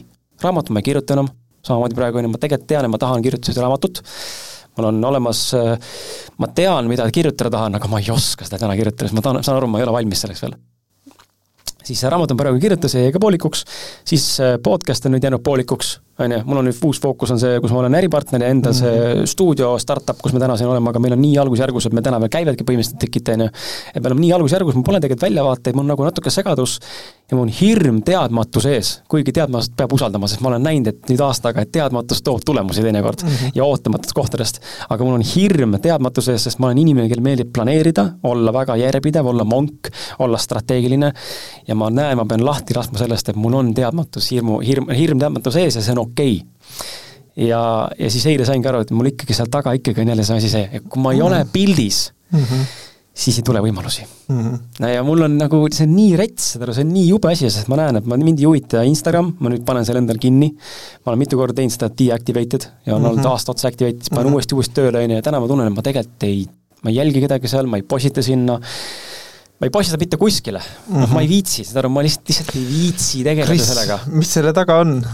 Selle taga ongi see sama asi, et järelikult ma arvan, et kui ma ei ole pildis, siis ma ei ole väärt mitte midagi. Aga kui sa niimoodi, et ole pildis ja ole väärt mitte midagi. Aga ma ei taha pildis olla, see on see, kuhu ma tahan sinuga saate alguses, ma ei tea, sulle minus on nagu tohutu, ma Kaido Pajumaaga siin viimase on rääkinud sellest, et Kaido koges seda ka üks 10 aastat tagasi. Ta ütles ka, et ta tunneb ära minu juttu, et siis ta nagu lohutus nii, andis nagu nõu, et tema nagu koges seda, et see on niisugune eksistentsiaalne koht täna, kus ma tunnen, et ma tajun, et ma ei taha olla üldse enam ühiskondlikult mängida kaasa seda mängu, mis on siin ühiskondlik mäng. Ma tahaks, minu ettekujutus on see, et ma toon siin näite, mis ma saan mõistusega praegu luua sulle. Ma ehitan üle startupi, exit business ja ma kaon pildist ära. Kõik. Mul on raha, mul on turvalisus, ma tahan reisida, ma tahan perega olla, ma tahan oma asju teha, kas kirjutada raamatut või teha podcasti, neekord kui huvi tuleb, eks ole, aga ma tunnen, et ma ei soovi enam üldse osa võtta ühiskonnast. Ja see on nagu nii raske vastu teinekord võtta, sest et just kui meil on ju propageeritud ja meil on ju maha müüdud see kontseptsioon, et ainult niimoodi saab elada, kui sa teed asju kaasa. Sa lähed kooli, sa lähed tööle, sa teed ettevõtlust, sa teed turundust, sa teed müüki, sa suhtled inimesed, sa käid pidudel, sa käid seltskonnas, käid üritustel, blablabla. Et kui seda kõik kaasa ei tee, siis põhimõtteliselt sind ei olegi. Täna on Instagrami monoloog või see moto on ju see, kui Instagrami pilti pole, siis seda ei juhtunud. Pildikud öeldes. Mitte see tõde on, aga see on see, mis on inimesed teadnud, see nagu signatuur taustal juba, et nii on. Kui ma Instas ei näita, siis seda ei olnud. Ja ma tunnen, ma olen nagu täielikult nagu kapseldumas kuskile introvertsesse ülimasse rolli koopasse ära niimoodi, et ma ei taha mitte midagi, mitte kellega rääkida. Ja see sobib mulle. Mõnes mõttes on nagu normaalne, et see ongi mingi võib-olla etapp, eks ju. See on etapp, ma arvan, ma mäletan, mingi hetk ma olin ka noorena hullult poliitikast nagu, kuna olin üliõpilas esinduse esimees ja siis selle kaudu olin ka Eesti Üliõpilaskondade Liidu volikogus, kus tegime nagu ülikooli poliitikat. Kõikides koolidest oli esindajad, jumal äge oli tegelikult. Ja siis ma sain nii tore, et targad inimesed, targad noored üle Eesti koos. Kommunikeerime täiega, kõik jumala nagu äge ja toimis, nagu, et saime tasuta kõrghariduse selle karja peale tehtud ja me tegime proteste, me tegime seal basically sotsiaalmeediakampaaniat ja meil äge juht oli seal Einar Veldre, kes nagu vedas täiega ja sai suur asi tehtud tegelikult, eks. Ja siis, kui ma aastad hiljem vaatasin, kuidas need muutusid noorpoliitikud nagu päris poliitikus, mõned ma hakkasin distantseeruma, et nägid neid ja saad, issa, mis juttu nad ajavad nagu, et läinudki selleks poliitikuks, eks ju. Aga siis ma mingit kuulasin, läksin väga nendesse vanadesse Kreeka filosoofidesse ja sellesse, et seal ikkagi kuidagi mulle tuli see tagasi ringiga, et et me ei saa nagu ennast täiesti nagu koopasse eraldada, et ja poliitika on justkui iga mehe kohustus ka. Seal oli see otsene demokraatia oli natuke retsime, eks ju. Et see on nagu iga mehe kohustus ka tegelikult ühiskonda panustada. Ja mul on ka endal hull dilemma peal seda on, et tegelikult ma tunnen ka, et nagu ühelt poolt ma ei viitsi üldse, et see on nagu naeruväärne, mis toimub, et raha ja võimu mäng, et ma ei taha seda mängu mängida, aga samas nagu ma mõelnud küll, et kui ma täitsa eraldaksin ennast, eks, et see ongi munk koopas ja mis siis üldse, et nagu olla, eks, aga kui võtta, nagu inimene ongi siukene nagu, et tegelikult ei ole, et ühelt poolt oleme indiviidid, eks ju, aga tegelikult me ei saaks üksinda tegelikult nagu, mitte hakkama, aga et me oleme nagu siuke ikkagi karja hõimurahvas. Ja nagu, et inimkond kui terviklik organism mõnes mõttes ka, eks ju. Ja siis sellest mitte üldse osa võtta, siis me justkui nagu laseme käed ülesse, et pole minu asi, eks ju. Et mul on hull, samas mingi ukrainlased tegelikult ei ole ka minu asi, ma ei taha sellele mõelda, aga ma näen, kuidas nagu ka selle, et see kui täiesti vait olla nagu, või see kanepi legaliseerimine, eks ju. Või ütleme siis riigi poolt kontrollitud süsteem, eks ju, et kui täiesti vait olla, siis lõpuks nagu et kui üldse häält ei avalda või arvamust ei avalda, siis see ühiskond võibki muutuda lõpuks siuke, et jah, et me kolime Eestist ära, eks ju, kolime maale, sul ei lasta maal ka elada, ma ei tea, pannakse sulle mingi maamaks peale veel, eks ju, et siis lõpuks see tuleb meil ikkagi ringiga nagu tagasi, eks ju, et meil on elektrit ikka vaja, eks ju. Et siis nagu, et kas siis täitsa vait olla või nagu ka nagu nõuda korda, aga et siis mul on ka päris suur dilemma, et ühelt poolt ei viitsiks üldse, eks ju, eraldaks täiesti, et tundub nii jabur, aga samas jälle mingi osa minust on see, et nagu mitte, et ma tahan võidelda, aga ma tunnen, et ma soovin ikkagi ka mingil moel ühiskonda panustada ja siis ma mõtlengi, et näiteks see, kui sina kaoksid niimoodi pildist ära ja sa ei teeks enam neid meeste podcast'e, siis sa võtad nagu kuidas öelda, maailm jääb sinust siis ilma ja see väärtus võib-olla nagu mullest Raivo Johannes ütleb hästi, et see muutus algab endast, eks ju. Et kui üks mees muutub, teine mees muutub, et siis vaikselt hakkab juba see muutuma normaalsuseks, eks ju. Et ja kui sa nagu sina enda selle muutuse rännaku nüüd eemaldad teistest ära, et siis sa justkui võtad teistelt ka võimaluse ära tegelikult, et sa võtad oma andelt võimaluse ära, siis maailma muuta paremaks kohaks. Ma saan aru, mis sa mõtled, jah. Aga ma küsin su vastu siukse mõtted arutamiseks lihtsalt kuulajatele ka, et aga kas sina, Jaan, ja kuulajad siis teie ka isiklikult nüüd sõltumata valdkonnast ja sõltumata valikust, kas te valiksite selle, mis on eetiliselt õige või selle, mis tekitab sinus heaolu tunde ja rõõmu? Kumb on olulisem? Kas on teie arvates olulisem ja sinu arvates olulisem see, et ma lähen ja siis olengi osalen mingites, ütleme, poliitikas märgin kaasa, eks ole, või ühiskondlikes teemades või arutlen ja toimetan ja loon teistele seda vundamenti nii-öelda ja just nagu selle eesmärgiga, mis on väga õilis ja mõtlen ka teiste peale, teiste ka äge oleks ja kihvt areneda koos ja nii edasi ja tõesti väärtutakse, hinnatakse seda, nagu meie podcast täna hinnatakse, või ma teen seda, mis mul päriselt mulle rõõmu toob ja mind rahusse viib. Kumb on suures laastus pikas perspektiivis elu loovam ja kumb ei ole. Mina usun sellesse, et minul peab olema hea. Ma nõustun sellega. Aga seal on muidugi agad juures. Et näiteks sama see šokolaadi söömine, see tekitab mulle rõõmu, aga kui ma teen seda iga õhtu, siis see lõpuks tekitab mulle piina, kahju, eks ju. Et jah, et ta on väga, et võib-olla see rõõmu asemel see hingerahu või, see ilus sõna eesti keeles, et et ma võib-olla siis, et lihtsalt rõõmu järgi taga on nagu siuke hedonism, eks ju, et see ka võib-olla läheb nagu lappesse vahepeal, aga võib-olla siis, et kui asi toob hinge rõõmu, nüüd on see dilemma, eks, ütleme, see podcast ei too sulle enam hinge rõõmu, võib-olla, aga see toob võib-olla su hingele arengut läbi võib-olla siis nagu katsumuste või et nagu sa saad eetris, ma ei tea, oliks Raivo Tega saade, eks ju, et see mõjutas ka mind ja puudutas mind väga sügavalt, eks ju. See ongi see, et nüüd sa võtab mult, kui sa enam saate ei tee, siis mul ei ole enam võimalus kuulata, ala, eks. Siis on jällegi teisi neid allikaid veel, kus see info võib sinuni jõuda, et ja pluss meie puhul, kuna me oleme seda contenti nii palju loonud, minul täna on meil siin minu podcasti 251 episood ja ma olen ju Ausad naised podcasti loonud, mul on Polarcast, mis sai otsa projektina, see oligi lühiajaline projekt ja ma ei mõelnud selle peale, miks ta otsa sai, miks mitte. Meil on Cleansify podcast, kus ma olen saatejuht, ma olen veel podcast, ehk siis sisu tegelikult on ju olemas alati üleval jäänud, sa tõid vähe näite, et sinu avastasid, et oled 2 aastat olnud väiksem, eks ole, ja ikkagi kuulatakse. Mina olin ka kuskil 7 kuud olnud põhimõtteliselt 0 saadet peaaegu, võib-olla ühe korra panin paari kuu jooksul välja ja siis mind nomineeriti aasta parima podcasti valikusse. Ma vaatasin nagu, et holy shit ja 2 podcastiga, mõlemad on vaikuses. Ja siis ma vaatasin, et okei, et ma ei tooda sisu, aga mingi statistika alusel sinna 20 top 5 sekka hulka nomineeriti. Kas ma nüüd võidan? Ma annan võimaluse, et hääletatakse, aga väga väike tõenäosus, sest et ikkagi teised konkurendid paugutavad siiamaani igapäevaselt või iganädalaselt ja tulemus oligi täitsa pekkis sai selle tiitli endale. Oli autosigna? Kellegi, kui teist kord veel on, siis vaatame. See ei olnud minu auto. Või peaks mina vaatama jaoks juhuks? Vist on okei. Usaldame. Juba imelik oli see. No, tegelikult aken on kontrollime. Jah, ma vaatan korra. Sa ei näe, see peab välja korraks minema.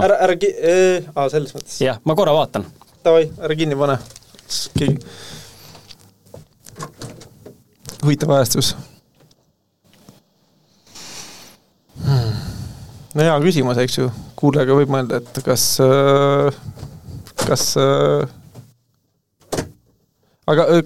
sa tead, Kris, mis on nagu, mis see parem alternatiiv on siis? Vaitolla ja Maalekoolid? Kas see äärmus näide või? Ei jah, kui see jälle sõltub, kuidas vaadata asja, kui me vaatame ratsionaalse mõistuse vaatevinklis, siis sa justkui põgened, eks ole, mõni võib öelda selle kohta, mõni ütleb, et sa käed üles, et sind ei huvita, vaata. Ma ei ütle, mind ei huvita, aga mina olen lihtsalt seda teed mööda täna läinud, et ma valin selle, mis on mulle kõige parem täna. See võib kõlada egoistlikult, aga seal taga ei ole egoistlikkus, vaid see on see, et minu uskumus täna on see, et ma loon maailma läbi oma hea tunde või heaolutunde. Kui mina peaksin, ma lihtsalt toon näite, see teise inimesega pole erinev, kui mina peaksin täna olema kaasatud poliitikasse, mis mind absoluutselt ei huvita, kui ma peaksin olema kaasatud vestlustesse või mingitesse nendesse teemadesse, näiteks see Toompea protest, kus ma ka osalesin ja tegelikult olin ka taustal natuke seda nagu aitasin ka nii-öelda kaasa, et see tegelikult toimuks seal. Et kas mul oli hea tunne teha seda või? No ei olnud 100% lõpuni enne, sest tegelikult see taustal on energia, viha, seal on äge agressioon, seal on siuke mingi emotsioonid, kas see oli hea olutunde loomine mulle? Ei. Hea olutunne oli see, ma ütlesin kõikide inimestega, kes seal koos olid, et sorry, aga mina rohkem ei soovi osa võtta sellest. Kõik, rohkem ma selle teema ei räägi, mind palun mitte kutsuda, mind ei huvita, minu pärast võtke see nets või asi vastu, mul on täiesti ükskõik. Ma elan oma elu nii, nagu mina täna saan, ma loon need situatsiooni nii, kui ma tegelikult soovin luua ja loodan parimat, et nii ka läheb. Läbi selle ma valin, mis mulle täna on hea. See võib kõlada väga nõmedalt paljude jaoks, sest seda ei pruugi kõik inimesed mõista ja see minu jaoks täiesti okei, kui inimesed täna kuulavad mind ja mõtlevad, et issand jumal, kui kuradi haige vend see Kris on, siis see nii on. See on sinu arvamus ja see on sinu nägemus. Mina lihtsalt täna valin selle, ma valin iseennast.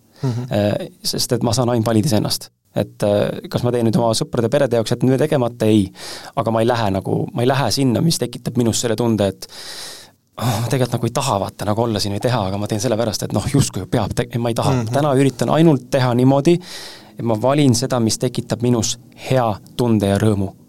See võib kõlada väga selliselt, et see ei ole võimalik, aga usku mind on võimalik elada niimoodi, et sa teed ainult seda, mis sulle rõõmu pakub. Sa ju saad ise valida. Ja ma pean ju minema ikkagi isa ja vanemale külla ja üldse viitsiga, et peab ju minema kes see ütleb, et peab minema. Kui sinus tekitab halva tunde minna maale, vanemale külla, vanasele külla, mis iganes põhjusel, see peale isiklik, aga see tunne, et ma pean jälle maale minema, siis see tunne, ma pean jälle maale minema, see ei ole hea tunne. Sa ei ole niimoodi, et jess, ma saan maale minna. Ma pean jälle maale minema. Või mis iganes näide. Sa saad ju valida, mitte minna. Nüüd on meile selle, et keegi saa sind ju sundida. Jah, sinu valikutel on tagajärjed. Aga siis sa pead aktsepteerima, et valikutel on tagajärjed. Ja nii lihtne see ongi. Mina valin iseennast ja oma heaolu tunde. Ja mul on hea meel, mul on kõrval naine, kes saab must aru ja mul on sõbrad lähedal, või aga üksikud head sõbrad, kes on minuga täpselt samal maailmavaatel ja mul ei ole tunnet, et ma olen üksinda. Kuidas sa tuvastad seda, kuidas ennetavalt tuvastada seda, et kas see, mõnikord on sisetunne väga selge, eks ju, aga et näiteks mul on praegu väga ebaselge, et nagu ma sinuga saadet praegu täiega naudin, ma arvan, siin tahangi Gustaviga ja tema kanadest rääkida ja mingid saated nagu teha, aga see ongi sisetunne. See ongi sisetunde kuulamine, selle vaikse sisemise hääle kuulmine ja ära tundmine, et ja ma olen märganud sisetundega, ma olen seda nüüd päriselt nagu praktiseerinud, ma ei oska öelda, kuidas seda praktiseerida, aga minu sisetunne on väga tugev, eriti inimestega kokku puutudes. Kui ma tunnen ära kellegagi, vaat talle ma pean kirjutama, siis tavaliselt sealt tuleb väga pikaline suhe või mingi projekt või mingi asi. Et see ei ole niisama, vaid mul väga tugevalt on tunne, et talle, mul tekib impulss. Ma kirjutaks seda impulssina, see on selline impulss, et see on nagu vastupandamatu impulss teha. Teha see samm. Et ma ei tea, kirjutada talle, minna sinna. Oma naisega, ma olen seda podcast'ist rääkinud ka, aga 6 kuud enne, kui me kohtusime naisega, 6 kuud enne, kui me hakkasime nii-öelda siis sebima, kohtusime me umbes ühel kinnisel üritusel, ühe sõbra juures, tutvustasime üksteist teineteisele, aga ma ei mäleta üldse täpselt, mind ei huvitanud. Mul oli fookus külalisel, kes käis meid rääkimas. Ja siis 6 kuud hiljem tuleb ta ühte seminari ruumi, kus meil oli ka jälle meie kutsutud inimesed, minu sõber kutsus tema, eks ole, mina tere tulnud, kutsus kohale seminari, ta astus sisse ja minus oli impulss teadmine. See on minu naine, sellest saab mu laste ema. Ja mul ei olnud nagu küsimustki, et see nii on. Ja ma ei osata seletada ka, et või nagu mul isegi tekkinud seda ratsionaalset mõtlemist, et aga kuidas ikka, mul lihtsalt teadmine, kõik, tema on see ja ma olen taga varsti suhtes. Ma ei tea isegi nime teadnud tast. Kuu aega läks mööda, me olime suhtes, täna me oleme 9 aastat koos, meil 4 aastat tütar. Et kuidas mina seda näen, sisetunde kuulamist, on läbi impulsi ja ma toon see nagu lihtsa näite, mis tõi mulle Andrus Vana, kes on siuke ka spirituaalsema suunaga justkui nagu selgeltnägija, kes näeb siis nii-öelda mingeid variatsioone sinu eluliinil või elurajal, mis võivad juhtuda, mis ei pruugi juhtuda, lihtsalt näeb mingeid pilte ja mingeid voogu sind tunnetades. Ta ütles väga hästi mulle kunagi, et ma toon näite läbi suhte, et kas jätta maha või mitte jätta maha, siis täpselt nii kaua sa marineeridki selle kaalu juures, kuni on selge teadmine, kumb see vastus on. Ja iga asjaga niimoodi. Senikaua on segadus, kas jätkata, mitte jätkata, kui sa ise tunne ei ütle midagi, siis senikaua lihtsalt marineeri seda tunnet või seda otsust või seda küsimust, kaalukaussi, või toimet edasi sellises tempos, mis sulle on mugav ja mõnus, sa ei pea ennast pressima, ma nüüd pean panema sama sagedusega valmis, enne tegin. Mina täna salvestan kord 6, 2 kuuks korra ühe saate võib-olla. Kui tuleb kellegi nagu täna sinuga, tuli saade, sina pakkusid välja, teeme, ma ise ei oleks leidnud praegu külas kuskilt, sest ma isegi otsin või viitsinud. Vanasti oli see, mul iga nädal oli paar salvestust. Nui 4, kui seda ei ole, siis ma olen mõõdetu vend. Ja täna ongi niimoodi, et mul puhtalt tunde pealt, kumb tunne või valik on parema tundega täna. Kas võtan vee või võtan Red Bulli? Mul on see Red Bull võtta ka, et kas võtan vee või Red Bulli? Selgelt praegu tunnen, et ma millegi pärast ei taha seda Red Bulli lahti teha. Maitse, magus, hea, meeldib, aga millegi pärast tunnen, et ma ei taha. Järelikult nii on, kõik. Ma otsustan ära ja on otsustatud. Lähen edasi. See on see, mida mina saan soovitada. Tee see otsus ja vaata, kuhu see viib. Ega muidu ei õpigi tundma seda, sest siis, kui sa otsuse ära teinud, siis sa näed alles mingi aja peale, kas see sisetunde otsus oli õige nii-öelda või kuhu see viis. Ja pärast saad hakata mõtlema, et tõepoolest, minu need erinevad valikud on viinud erinevates kohtadesse ja on toonud väga häid tulemusi, mis mulle meeldinud. Järelikult see on sisetunnet usaldada. See on minu nägemus. Ma võtan tavaliselt nagu liiga kaua aega, et nagu, kui ma ei ole kindel, siis ma nagu ei lükkan edasi. aga siis lükkadki senikaua, kui tekib kindel teadmine, et see on see valik. Kõik. Ja siis teed otsuse. Siis ei lase marineerida. Kui üks kaalukauss hakkab üle kaalumas, siis teed selle valiku ja lähed sellega. Mu elukaaslane on samasugune, lihtsalt ei suuda otsustada. Lihtsalt ei suuda otsustada. Mul on selline tunne, et ma tahan alati nagu õiget asja otsustada, et see julgus eksida võib-olla ka, et nagu, et kui sa teed, ma tahan, et see oleks nagu, et kui juba teha, siis teha nagu täiega. Aga mõtle niimoodi, et see, kui ma valikuse valid, see ongi õige. No jah. Sest et sa ju ei tea. Variant A on minna podcastiga 7 Place'iga edasi, nagu nii olen teinud siiamaani. Variant B on minna 7 Place rebranding, variant C on teha üldse uus podcast. Nii, tunne ütleb mida?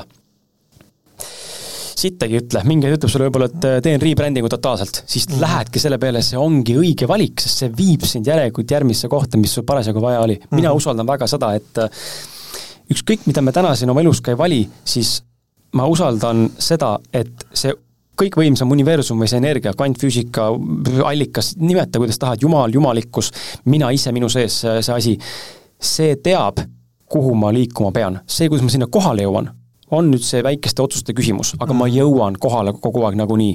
Ja usaldada, et see, kus ma nüüd omadega olen või millise valiku ma tegin või kuhu ma jõudsin tänu mingile valikule, on täpselt see, kus ma olema pean. See tekitab rahu, natuke tekitab usaldust, et okei, ju siis see hetkel on vajalik, miks ma veel ei tea, väga tihti me näeme tegelikult, et tagantjärgi me saame väga hästi aru, miks see oli vajalik, sest et see realization tulebki alles hiljem, kui me taipame ära, miks see juhtus meiega, kohe hetkel me ei pruugi aru saada.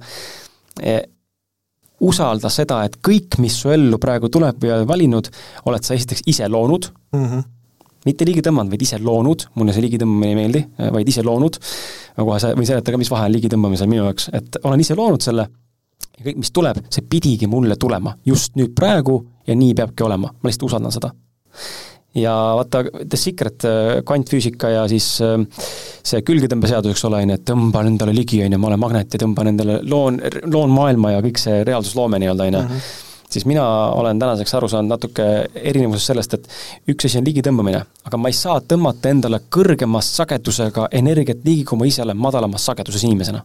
Kui ma olen depressiivne, kurb, vihane, pettunud, kibestunud, värdjas tõbras, tropp, kuidas ma saan tõmmata ligi seda kõike rikkust, küllust, armastust, mis iganes veel tunnustust, mis sa tahad saada või autosid, majasid või kogemusi, reise, need on ju palju puhtama, ilusama, mõnusama, hea tunde sagedusega, kui ma ise täna olen. Järelikult selleks need asju saada, need asjad eksisteerivad kogu aeg. Kõik, mis unistad Jaan, kõik, millest meie kuulajad unistavad täna, kõik, millest mina unistan, mingi auto, mingi maja, mingi reis, see kõik on täna juba olemas. Reaalsusväljast tõenäosusena kuskil, nii-öelda. Mängime siukest mängu, kujutame ette, et see on olemas tõenäosusena. Nüüd, kas see juhtub või mitte, sõltub minust, kuidas mina inimesena igapäevaselt arenen ja kuidas ma olen. Mina pean saama paremaks inimeseks, ehk tõstma enda sagedust, kus ma olen hea inimene, teen asju hästi südamest, olen rõõmus, tunnen ennast hästi, mul pole depressiooni, mul pole stressi, mul pole viha, mul pole mingi muid asju. Ja ühe hetke ma jõuan sellele sagedusele, kus need kogemused on juba olemas minu reaalsusväljas ja nüüd nad saavad mulle tulla. Ma ei tõmba kuskilt ülapoolt allapoole seda head paremat alla sita juurde ligi, või ma liigun ise inimesena sagedustesse, kus need kogemused mind ootavad juba olemas. Need on nagu aknad, uksed. Uks Maui saarele või uks Mauritiusele on siit mingisugune sagedus kõrgemal, ma inimesena arenen, liigun ja nüüd mul on võimalus minna Mauritiuse saarele, sest ma jõudsin sellele sagedusele, kus see kogemus mind sai oodata, sest ma olen nüüd samal sagedusel, kui see kogemus on energeetiliselt. See võib olla liiga spirituaalne, aga see on see, kus mina nagu täna tajun seda. Me ise peame muutuma inimesena. Olen nõus. Mind enda puhul, endast, et täiega häirib vahel see, et nagu on olnud elus perioode, kus ma olen olnud nagu väga kõrge ja hea laineharjal, eks mingi surfad täiega. Ja siis mingi, et see läheb nagu alla täiega. Et ja siis ma panen tähele, et ma tihti, et see on nagu mõnes mõttes nagu vältimatu, ikka, keegi sureb ära, eks. Mina ütleks, et see on vältimatu. Ikka juhtub asju. Aga ma jään sinna nagu kinni sinna auku liiga kauaks. Et mõtlengi, COVID ajal 2 aastat ma nii põhimõtteliselt augusna. Ja samas see väljaronimine on ka päris äge tunne, et tunneb, et protsess. Mul see veel kuidagi kulmineerus sellega, et tegelikult esimene poolaasta sellest aastat oli täiega äge, aga siis toon selle teemana siia juurde, et mul läks see selja alumine disk läks katki. Ja põhimõtteliselt olin nagu, siiamaani tegelikult on valu on nagu olemas, aga siis õppisin elus, sel ajal juba naersin, see on mulle hea õppetund, aga samal ajal nagu esimene kuu ma pidin ainult valuvaigisteid võtma, et üldse midagi saada teha. pead magama nagu tikk, et selg kogu aeg oleks sirge ja ühesõnaga näen, et see on suur õppetund ja täna ma käingi jõusaalis nagu enda pärast, et mul see füsio küsis ka, et kursin talle, et issand, ma ei saa aru, et mis juhtus, et 2 aastat tagasi ma siin käisin veiklauaga sõitmas, tegin saltosid edaspidi, tagurpidi, külipidi, eks ju, et kõik oli hästi, et mis juhtus nagu. Küsis ka, et mis siis juhtus, ma ütlesin ka, et mul oli mingi alateadlik soov vist näidata teistele, eriti naistele, kui äge ma olen, eks ju.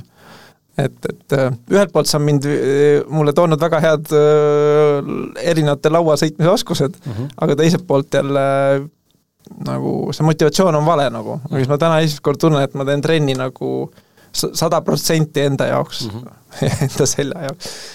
Et miks ma selle võib-olla tõin juurde, et see nagu valus olemine, et kuidas sina nagu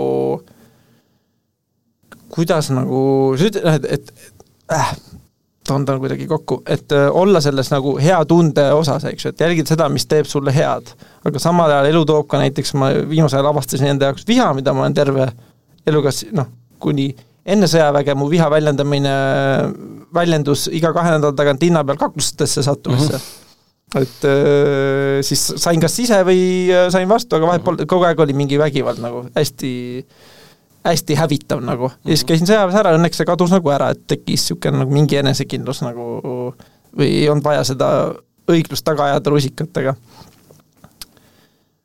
Ja nüüd ma siis nagu märkan, et ma seda viha olen ka hullult palju nagu vaos hoidnud või siis selle asemel, et agressiivselt väljendada, ma olen selle hoopis nagu kartes seda viha nagu ära peitnud, et kas elukaaslasele öelda midagi vihaselt, eks ju, ja siis tegelikult see on hoopis vind sellele, et minust sai vahepeal nagu kuri. Ainult, kui ära ole kuri nagu. Ma ei ole kuri, eks ju, aga nüüd ma ennetan seda kurjust sellega, et ma ütlen, et ma olen vihane. Ehk siis ma nagu seda ka nagu ei väldi. Ehk siis ma ei tea, kus see kokku kulmineerub, aga see mõte on kuidagi selles, et otsida seda head, aga samal ajal kuidas tulla toime selle nagu vihaga, valuga, pettumustundega või ka ebaõiglustundega, et ma ise näen, et ma enam ei ole nii hull, päris palju kõvasti paremaks on läinud, et minna ka aidanud väga palju konstellatsioonid tegelikult, et siis näha, kust need asjad nagu tegelikult tulevad. Et ka mind on aidanud konstellatsioonid ja coachi sessioonid, et ma olen rahustanud viha ema vastu Ants Rootslase juures niimoodi, et ma olen pärast mitmendat seanssi emale kirjutanud, et tead, ma ei vihka sind enam. Et ma saan sulle öelda ausalt, ma vihkasin sind mingi aeg. Ja kas on õigustunud, ma ei tea, see on jälle see sama teema, et mina nägin ühtepidi lapsepõlve mälestustest midagi, mismoodi oli, tema võib-olla nägi hoopis teistmoodi, aga kuna ma ei ole täna tegelikult ausalt ei ema ega isaga rääkinud sellest situatsioonist täiskasvanuna, siis ma tegelikult ei tea, mis nende nägemus päriselt on. Ja ma olen saanud tugineda ainult iseendale. Konstellatsioonis said nagu natuke mängida läbi Antsuga siis seda, mida ema või isa võis tunda, ja see on väga ehedad tunded, eks ole. Seal mul kadus nagu viha ära. Ühe sõbranna juures Annela Aun, kes on siin podcastis käinud korduvalt, et Annela tunneb ka ju.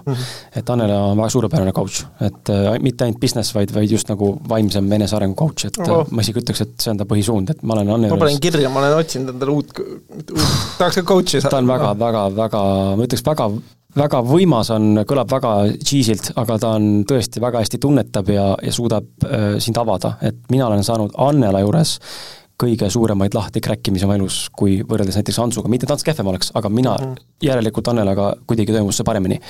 Ja ma mäletan viimane kord Annelaga lahkasime mingit isade teemat samamoodi ja klassikaaslast teemat, ma olin vihanud oma vendasid ja klassikaaslasid, sest et kunagi mõistsid hukka mind, vähemalt niimoodi mäletan mina, et keegi neist praegu kuulab, siis võib-olla te mäletate teistmoodi, aga mina mäletan, et oli mingisugune viimases klassis gümnaasiumi lõpus, siis kui ma ära läksin koolist ja raamatut hakkasin kirjutama, tegin sellise kannapöörde, siis oli seal tohutu mingi laim ja siuke nagu võimuvõitlus minu vastu.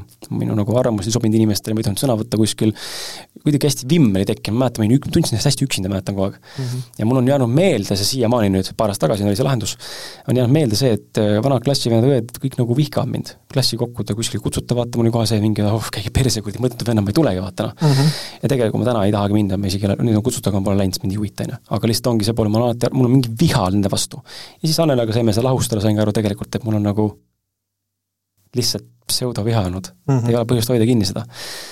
Ja siis viimane kord Annela juures isaga isa teemadega tegelesime ka, siis ma lihtsalt nutsin, ma arvan 2,5 tundi oli see coach'i sessioon ja ma terve selle vältel lihtsalt niimoodi nutsin, et nagu siin saateski, et sa ei suuda ühtegi sõna välja öelda, siis sa hakkad uuesti nutma lihtsalt. Et see valu tuleb niimoodi üles, see viha just. Et mina olen läbi päevikusse kirjutamise ja podcastis teinekord väljaelamisega ja kuulajad, kes on kuulnud seda, siis võib-olla on pidanud seda tempot või seda nii-öelda väljaelamist kannatama. Aga ma olen läbi enda päevikusse kirjutamise podcasti kui teraapiana kasutanud ja siis muidugi coach'i teraapia, need tohutud aitavad või naisega rääkinud sellest ja täna mul sellist vihastumist või viha nagu hoogu niimoodi ei tule, loomulikult on hetki, kus ma tunnen ennast vihasena, aga siis ma alati vaatan endasse ja küsin, mis mul tegelikult taustal, miks ma olen tegelikult praegu vihane, miks mul tegelikult vihane olen, mis tegelikult siin taustal praegu on ja see on alati midagi muud kui see, mis mind ärritas. See on midagi endaga tegelikult seotud üldse. Kas ma olen rahulolematu, kas midagi jäänud tegemata, kas ma olen liiga enesekriitiline, kas ma olen liiga enesesaboteeriv, kas ma olen kellelegi haiget teinud, mul on seepärast kahju, eks ole, mis iganes veel, et see viha on selline huvitav emotsioon, et mingi aeg oli minu jaoks oli see ka väga suur drive ja ma ei ütle siinkohal, et asi nii must-valge on, et ma enne täpsustasin seda ka vaata, et kuidas mina nagu valin alati hea tunde, et inimesed valesti aru saaks. Neid variante, kuidas elus tegutseda, on lõputult. Ma ei ütle, et hard work on vale. Ei, kui sul see toimib ja see tekitab sinus head tunnet, anna tuld. Ma terve elu on olnud hard worker, ma olen arvanud, et kõik peab tulema raskelt. Läbi kuradi ussi emi pigistades niimoodi, et ma olen nutan ja tagumikust on tükid väljas juba, siis saab mingi tulemus, ainult siis ma olen vääriline, kui mul on nina verist väljas ja jäsemed on küljest ära, et siis ma olen asja vääriline. Täna ma usun, et ma olen vääriline ka siis, kui ma istun käed rüppes. Ja kõik tuleb niimoodi, et kukub sülle lihtsalt. Ja see reaalsus on tegelikult täna reaalne. Seega neid variante, kuidas elus oma unistusteni jõuda on mitmeid. Vali oma tee, mis tekitab sinust selle hea tunde ja leia see, mida sa usub pärisse, millest sa usud. Mõlemad on õiged. Pole valesid valikuid, on ainult õiged valikud, aga see on sinu tõde. Ja see on see, mida ma üritan inimestele alati nüüd öelda ka, sest mul endal on tekkinud see taipamine sellele. Ja ma olen seda nüüd aasta-poolist üritanud aru saada sellest, et aktsepteerida erinevate inimeste tõdesid, olles samas maailmaruumis. Keelegi ei ole õigusega vale, need on erinevad tõed. Kui ma seda saan aktsepteerida ja aru seda, kus see tuleb, mul on palju lihtsam elada rahus, harmoonias siis endaga ja aktsepteerida teise inimese käitumist, nägemust, kontroll, nii-öelda suunamist või suhtumist või ütlemist, sest ma saan aru, kus ta tuleb sellega. See on tema tõde, ta ei tea teist, ta ei näe seda, mida näen mina täna ja mina täna võib-olla olles kogenud seda, mida ta varasema kogenud või tema kogeb näiteks suhtumisena või käitumisena, kui mul tekib paralleel võimalus võrrelda, siis mul tekibki see koht, kus ma suudan palju parem inimest mõista.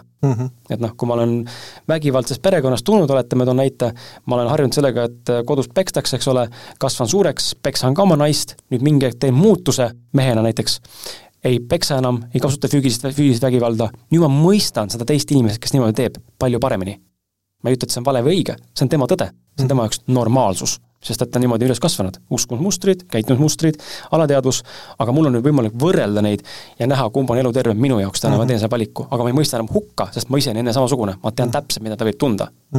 Kumbki ei ole vale, saab kahte enne viisi, lihtsalt tema ei tea täna teistmoodi.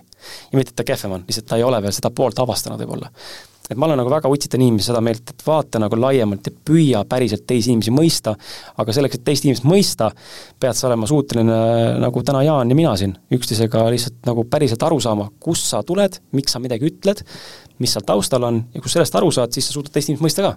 Nagu sa oled nagu etterutaltik eelarvamustega, sul on mingid ootused, sa oled mingite hoiakutega, kohe kaitsepositsioonis, eks ole, kohe panen vastu, sul hakkan tantsima sinuga, siis sa ei ole avatud tegelikult, siis sa ikkagi tahad enda asja peale suruda. Ja see on väga tihti, mis me teeme, me surumegi enda asja inimestele peale, arvame, me tahame head, me tegelikult ei tea, mis tegelikult teisele hea on, ainult tema teab, ainult mina ise tean, mis mulle on hea. Sa võid anda soovituse, aga me ei saa suruda mitte kellelegi mitte midagi peale, ta peab ise jõudma selleni, mis on tema jaoks hea. Ja kui ta ei jõua, ka naise puhul või mehe puhul, siis see on okei. Ja nüüd on küsimus, kas sa suudad olla sellega okei, et te toitute erinevalt, et te näete asju erinevalt, tahate erinevaid asju. Teil on armastus, aga tahate erinevaid asju. Kas see on okei? Kui ei ole, siis palun, alati võime laiali minna ja leida parem, kellega on sama tunne. Või kui see on okei, et see on okei see, et ei ole sama, et olete erinevad ja see on sinu jaoks mõlema jaoks okei ja see tekitab hea tunde, sest et see on okei. Siis on teil õnnelik suhe, ka niimoodi. Et ma olen nagu väga seda meelt, kui sa suudad teist aktsepteerida, sellisena nagu ta päriselt on. Ja loomulikult iseennast ka, aga see on natuke nagu sügavam teema, iseennast aktsepteerida lõpuni sellisena, nagu ma tegelikult olen. Sest iga enda muutmine, ma segan vahele viimase mõttega, et ma just alles hiljuti tuli taipamine, kuulasin ühte doktor Shefali Jabari äkki kuulnud, üks naisterahvas. laste kasvatamisest? Ja ta räägib ka laste kasvatamisest, ta on conscious parenting nii-öelda siis coach, aga ta räägib ka naiste teemadest ja palju suhetest. Väga soovitan vaadata, kuulatada, väga hästi paneb mõtlema. Dr. Shefali Shabari on siis Instagramis ka, et mul on paar raamatut. Kirjutame korra üles. Shefali, S-H-E-F-A-L-I, Shefali, Shabari on C-A-B-A-R-Y, Zabari. Tavai. Dr. Shefali Zabari. Et tema on ka nagu väga tugevalt öelnud sama asja, et läbi enda alati, just läbi enda. Et see on ainultki viis, kuidas me asju saame nagu muuta ja paremaks teha ja märgata neid mustreid. Et ainult läbi enda. Me ei saa teisi inimesi muuta. Meil on uskumus ja soov jubedalt ja tahtmine inimesi muuta, aga see ei ole lihtsalt võimalik. See ei ole võimalik lihtsalt. Mis sellest, vähemalt enda abikaasa tunnen väga hästi, selles mõttes hästi, et ma saan lubada endale ka niisugust lapsikust, mõnes mõttes, mitte ütleme, ebaküpset käitumist. Aga siis ma vähemalt nii palju märganud, et mul on kuidagi imelik see, et ma saan aru, et ma olen vihane ja vanasti ma võtsin selle enda sees ja siis proovisin nagu küsida teiselt või nagu saada aru, mis toimub nagu. Aga nüüd ma proovin nagu, teen nagu ette ära, et ma ütlen ära küll selle süüdistava lause. Aga siis ma annan nagu aru kohe, et ma saan aru, et ma sind süüdistan praegult, aga mul on nagu mingi imelik nagu vajadus ikkagi välja öelda. Ma arvan, next step või nagu ideaalis, eks ma peaks kõik üksinda iseendas ära lahendama, aga ma tunnen, et kui ma jätan selle nagu sisse ja ma ei ole ennast väljendanud teisele, siis tegelikult see nagu ei võtab, ma ei tea, 10 korda kauem aega. Et nüüd ongi, et kas see on nagu reaktiivne, mis ma teen, kas see on nagu tervislik, et ma ikkagi, et ma ütlen välja, praegult ma harjutan seda etappi, kus ma ütlen ilusti välja, et ma olen vihane. Samas peaks harjutama ka seda, et ma olen nii rõõmus, aitäh sulle, Kris, et sa olid nõus muga saadet tegema, eks. Et ka see pool tegelikult panen tähele, et tunnete nagu väljendamine igas aspektis nagu on nagu oluline, aga siis et siis ongi võib-olla märgata, et kas see inimene, kellele me ütleme seda, eks, et sa oled mind nii vihale. Aga see on väga õige, reaktiivne, see ongi, sa annad selle reaktsiooni, see on normaalne. Ma kujutan ette, et neid samme, mida sa eelnevalt oled teinud selleks, et jõuda siia, kus sa sekund hiljem või paari sekund hiljem suudad ära tabada, et shit, ma niimoodi ütlesin. Vanasti võis olla niimoodi, et sa ütled, enamus inimesed reageerivad ära ja kõige hullem stsenaarium on see, et sa isegi ei mõtle selle peale, sa tegelikult reageerisid. See on nii automaatne. Nüüd mingi tekib see, et see on hakkab õigustama, reageerin ja õigustan ka veel. Ja pärast ei kahetse ka, sest ma tunnengi, et mul oli nagu õigus, ma pidingi vihaseks saama, See on nagu minust kõige nagu esimene aste, kus hakkab pihta, et sul ei tekigi seda realisatsiooni ja ma tegin midagi nagu sellist, mis võib teised inimesed haavata või ma reageerisin. Järgmine samm on see, kus mina koos oleme sinuga, me saame aru, et me ütlesime midagi, mis tegelikult võib-olla ei oleks pidanud sellise viis välja tulema. Nüüd kolmas samm on see, kus me tegelikult täna ka mingi määral olema, on see, et ma saan aru, et ma tegelikult ei peaks ütlema, aga ma soovin seda kommunikeerida. Ja kui partner on valmis vastu võtma, siis see on jumala elu terve, okei. Ja nüüd järgmine samm on see, kus ma hakkan ennetama seda ja ma päris seda välja ütlen. Ma peatan ennast enne, kui ma ütlen välja, et oi, raisk. Jah, sul on õigus, Jaan, nii on. Sa juba töötad läbi selle enne, kui sa selle välja lased. Aga sa töötad selle enda sees läbi. Sa võid seda pärast kommunikeerida, aga sul ei toimu seda reaktsiooni. Vähemalt see, mina nagu näen, ma tahaks jõuda sinna, et ma saan seda kukkumist ja murdumist emotsionaalset ja nii-öelda nagu siis reageeringut nii-öelda ära hoida, aga lihtsalt kommunikeerida. Et ma ei reageeri, ma lihtsalt kommunikeerin pärast. Et tead, see tegelikult oli niisugune koht, kus ma tundsin natuke haavatavana, haigena, tegelikult sain pahaseks selle põhjusel, aga ma tegelikult saan hästi aru, et see on minust tingituna ja isegi kui mulle see meeldib, mis tegid, siis ma tegelikult saan sinust aru ja see on okei. Selles mõttes nagu reageerida. Millal sa viimati vabandasid kellegi ees? Naise ees. Ma arvan mingi, ma ei teagi, äkki nädal tagasi. Reageerisin lapsega kuidagi natuke liiga agressiivselt. Laps on tohutu peegel, mul eriti võimsalt. Et jah, naise ees viimati. Ja millal sa viimati andeks andsid?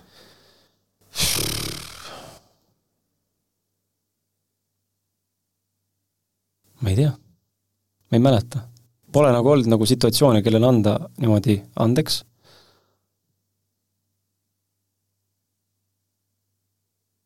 Ma ei tea, jah. Täna hommikul võib-olla oleks üks näide, üks töötaja mul keeras väikse jama kokku ühe edasimüüjaga,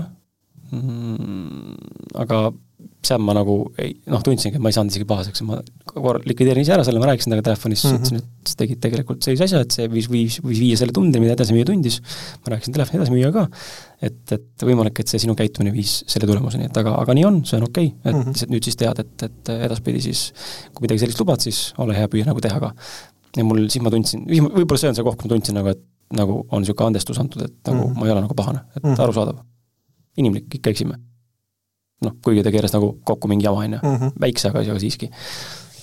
Liit küsimus, et ma lihtsalt ise avastasin hiljuti ka, et üks sõber lasi nagu, läksime roadtripile, lasi mind üle korra. Õnneks see kõik lõppes väga hästi ja ühelt poolt ma tundsin, et pole hullu, sest ma olen suur mees, ma saan hakkama, eks. Tahtsin mind Riias maha jätta, et ühe naisega kokku saada. Siis ma olin, kurat, et me ju tulime koos, sa ei rääki midagi sellest nagu, et sa jätsid selle teema täitsa välja, et sul on seal mingi naine Riias, eks ju. Et miks sa mulle varem ei öelnud, et ma võin arvestada sellega, eks ju, et see on normaalne, aga ta keset trippi ütles nagu, et ma nüüd lähen. Põhimõtteliselt küll jah, et ma jätan sind Riiga ja et selles mõttes ma tundsin ennast nagu teiselt poolt ma tundsin pettunud ja teiselt poolt ma tundsin ennast nagu suure meel, et ma saan ise hakkama, vaata, Savi võtan bussilennukil, saan koju ilust, et no problem, eks ju, või rendin, ma ei tea, uue autoga, eks ju, Savi, et saan hakkama. Aga ma siis väga head sõbrad ja saamegi rääkida hästi, ma ütlesin kohe, et see tekitab mul viha ja kurbust nagu selle asja käigus juba. Ja siis jätsin ta nagu sinna paika, et et me hakka rohkem edasi torkima, et vaatame, mis siis saab, eks ju, kõik lõppes hästi ja reis oli tehtud, kutsusin järgmine päev nagu välja ja ütlesin ka, et nagu tead, tegelikult sa käitusid nagu täielik munn, eks, nii ei tehta me nagu, et kui sa keset lahingut ütled, et ma lähen nüüd nagu naistesse, eks ju, et ma saan aru, mis sa tundsid, mõistan sind, aga see käitumine oli sitt. Siis ta sai ka aru ja kõik, tegelikult see jumala hästi lõppes, meil jumala äge tegelikult jaotuskäik ja ma olin hästi õnnelik, et ma sain oma viha väljendada ja hea on teist perse saata niimoodi, et teine ei ole solvunud, eks ju, ja sai aru oma käitumises ka.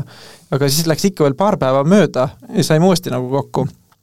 Ja siis alles sain aru, et ma ei öelnud talle, et tema ütles palun vabandust, aga mina ei öelnud, et ma annan andeks.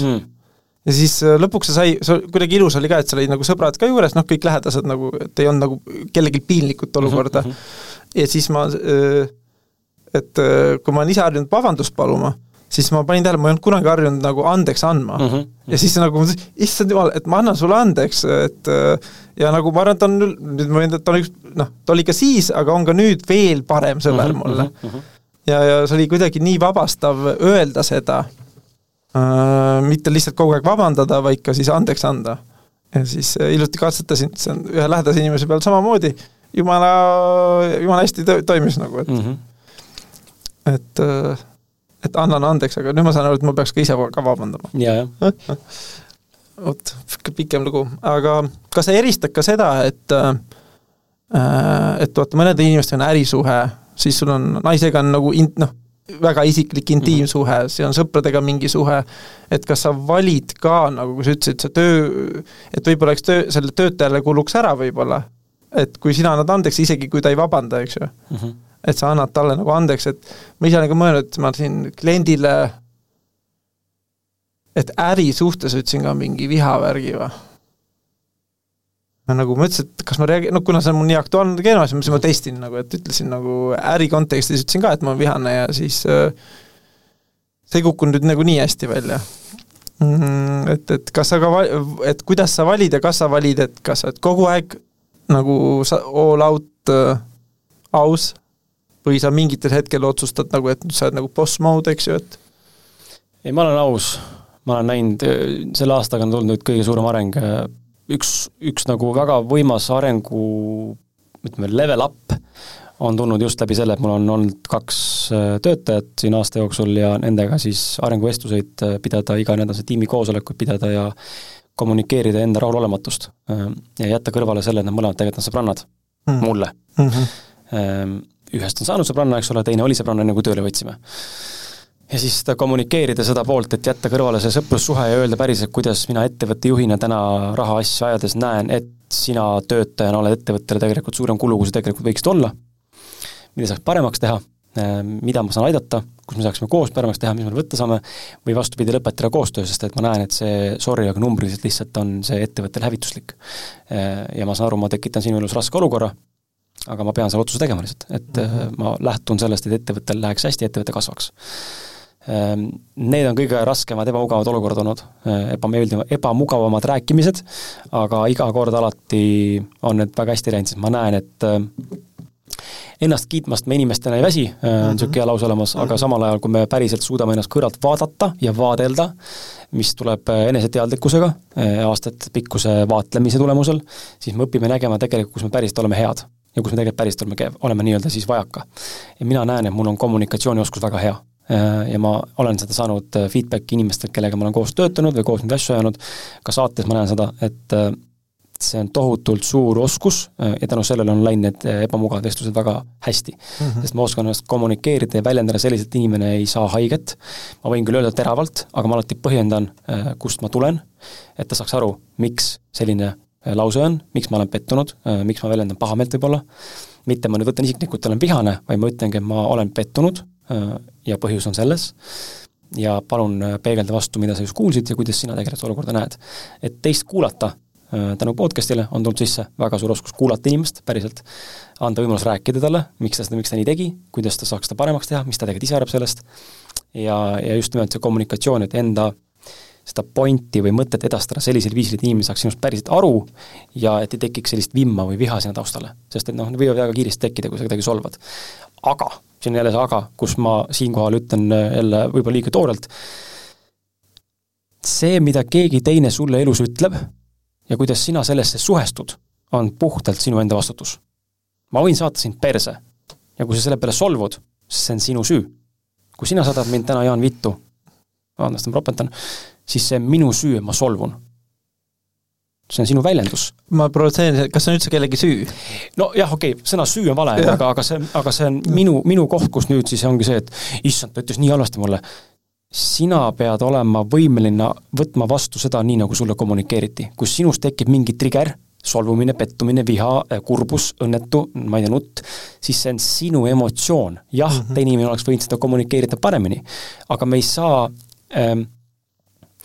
ei saa sundida kedagi teist olemaks see, kes ta tegelikult ei ole, ka kommunikatsioonilt. Ma tean, isiklik kogemus, mida ma olen siin taibanud, et podcasti tehes, mul on mõned korrad öeldud, ka saatekülaliste poolt, võib-olla üks saatekülaline on öelnud seda nagu märkusena, ta on ise ka terapeut, on öelnud märkusena, et sinu vulgaarsus ja ropendamine kohe kindlasti saad teile head idee. Et sul on väga palju edukaid ja rikkaid inimesi kuulavad seda. Et ma soovitan sul mitte ropendada. Minu esimene reaktsioon on see, et käib perse raisk. Aga ma töötasin selle endas läbi. Ma muutusin inimesena, alateadlikult muutusin, ma tegelikult ei plaanin muutuda, aga alateadlikult muutusin, sest järelikult see inimese arvamus läks mulle korda, alateadlikult.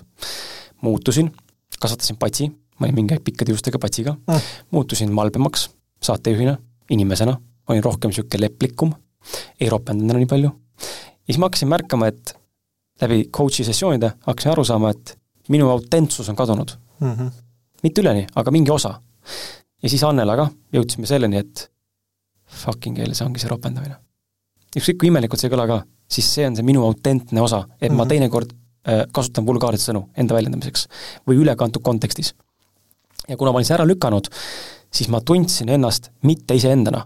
Ja see pats, mis oli, ei olnud ka mina ise tegelikult, vaid see oli mingi selle nii-öelda alateadliku kuvandatud Krissi mingi väljund, looming. Ma olin muutunud inimene. Ja siis mul oli selge teadmine, kuni coachi sessioonil oli selge teadmine, ma tahan juukse maha ajada, ma pean muutuma, aga ma suutnud sammu teha. Kahju oli ja kus ma ikka muutun ja ma ikka kiilakana jõuad terve elu olla ja siis kui selle coachi sessioonis tuli see teadmine, et see brutaalsus ongi see osa, mis teeb minust unikaalse saatejuhi ja minust minu, siis järgmise päeva läksin koju ja patsi maha. Ja mul läks podcast üles mäkke uuesti, kohe plahvatas kuulamistega ja elus üldse asjad hakkasid palju liikuma, inimesed ka kirjutasid, issand, sa oled nagu tagasi oled kuidagi, et teine teistmoodi, sa kohe tagasi, päris Kristin tagasi. Ehk siis me ei saa teisele ette heita, et kommunikeeri paremini, kui ta teeb seda nii, nagu tegelikult temale on see omane. See on tema tugev omadus võib-olla ongi, kasutada vulgaarset sõnu, see võib kõlada imelikult, aga see on tema tugev isiksusomadus olla sellise eneseväljendusega. Me ei saa panna teist inimest muutuma. Ja sellepärast ma ütlengi, et vastutus tuleb võtta ise endal. Selle eest, kuidas ma informatsiooni vastu võtan. Vähemalt see on minu arvamus. See ei pruugi tõde olla, aga see on minu nägemus, kui mina üritan sama asja teha. Et kui keegi ütleb mulle sitasti, või solab mind kuskil, siis see on minu koht, kus endasse vaadata selle nii-öelda vastulausega või argumendiga või arvamusega tegeleda. Tema ei ole süüdi. Mina pean võtma ekstreemse vastutuse ja aru saama sellest, et kuidas ma nüüd seda siis seedin. Ma ei tea, kuidas sulle tundub see? Saad sa aru, mida ma mõtlen? Saan väga hästi aru, et ma olen tänases abielu suhtes, ma olen täpselt siukene, nagu ma olen oma kõige sita ja heaga, et ma tunnengi nagu nii õnnistatud, aga on olnud suhteid, kus ma olen proovinud ollagi nagu meelepärane või nagu mõnes mõttes people pleaser, eks ju, et ja siis kaotades ennast ära ja siis lõpuks keerates üldse nagu selle siis teise oma endist elukaasas vastu näiteks, eks ju. Et aga samas jälle, et ma ei ole võtnud siis vastutust enda heaolu eest ja siis lõpuks siis see kulmineerub nagu selle vasturünnakuga. Ja vanemad suhted, kus asi ei läinud, ma nagu ma ei tea, kuidas vanadele suhetele suutsin hiljuti lihtsalt minna väga, mingi vanad asjad tulid vanast suhtest esile, suutsin päris vihaseks minna. Et ma tahtsin nagu head, ma tahtsin tänada. See koht, et mis asju rääkida eetris, mis mitte, et see on see, et me oleme sellised nagu oleme, eks ju, et siis ma mõtlen, minu tugev on see, et ma ei viitsi panna mingisuguseid pseudo filtreid peale, et mis on õige rääkida, mis ei ole õige rääkida. Et see ongi koht nüüd, ma pean nüüd otsustama, eks ju, kas ma tahan, ma ei taha konflikti, et kelle nimel ma olen nõus järele andma, eks ju. Või mille nimel? Mille nimel, jah. Et mul on see koht, kas ma ütlen selle välja või lähen edasi sellega, et nagu, jah, no ma enne saadet sulle mainisin, eks ju, mis olukord oli ja mul ongi praegu hull dilemma, et eks ju, et miks inimesed mul on tagasisidet andnud, et ma võib-olla väljendangi ennast nii ausalt, kui nagu aus võib-olla ei ole õige sõna, aga ma väljendan ennast sellisena, nagu ma hetkel ennast ausalt tunnen, eks ju. Jah, et ma võin mul võib olla faktilisi eksimusi, aga ma ei tee seda nagu ma ei valeta. Ja ma võingi nagu eksida, et aga ongi see koht, et ma faktiliselt võisin eksida, aga mu eesmärk oli kommunikeerida oma emotsiooni. Nüüd ongi see, et kas ma võtan maha selle, mis valed faktid, eks ju, justkui, eks ju. Siis ma hull dilemma, et mina olengi selline, et ma nagu, mul on nagu, kuidas öelda, terve aega õpet, räägime õigetest asju õiges kohas ja see sama õiguspool, et aga mingi, et mis naabrid arvavad või et mingi nagu, see on nüüd see konflikt, et ma ei taha naabritele halba, eks ju, et ma ei tea, koer augub vahepeal maja ees, sest ta on nii põnevil, et me lähme välja, eks ju. Ja siis selle ühe inimese reaktsioon on, et issand, et naabritel võivad lapsed magada või keset päeva, et issand jumal, et treeni oma koer vait olema, eks ju. Vaat, ta on nagu nii rõõmus, et ta näeb sind, ta on nii rõõmus, eks ju, me läheme koos õue, ta on nii rõõmus, eks ju, ja siis karjub sellest nagu rõõmust, eks ju. Kas nüüd minu asi on seda nagu, ole vait koer, eks, et siis aga ei, ma ei usu. Täpselt, et ma et see teebki topter tunne, et kus maalt on see, et nagu ma teen, et me peame teisi ka arvestama, eks ju, mõnes mõttes, et mitte teistelt nagu ülesõid, aga kus maalt on see nagu see nii loll ülemõtlemine, et ma teen, et kõigepealt vaatan teistele hea oleks ja siis endal, eks ju, aga see on lõputu, sest ma mingi hetk ka vaatasin, eriti kui ma nagu rohkem mediteerisin, siis oli see, et sa hakkad mustreid nägema nagu rämmedamalt läbi nagu, ja siis vaatad häid sõpru ja oma lähedasi ja siis on issand jumal, et nagu, mis nad tripivad, eks, et tulge välja sealt, et see ei ole nagu, te teete ise endale nagu liiga, aga siis kuidagi õnneks sellest on nagu üle saanud, et ma ei pea, minu asi ei ole kõigile nagu, kus öelda, lapsevanem või toetaja olla. Ma olen siis, kui vaja või keegi küsib, eks ju, aga mitte see, et ma pean kõiki päästma minema, see on ikka vana muster. Aga nüüd, kuidas ma olen nüüd, et kas ma nüüd räägin asjast ausalt nii, nagu see oli, või ma austan oma ema, eks ju? Kas ma austan ennast või austan oma ema?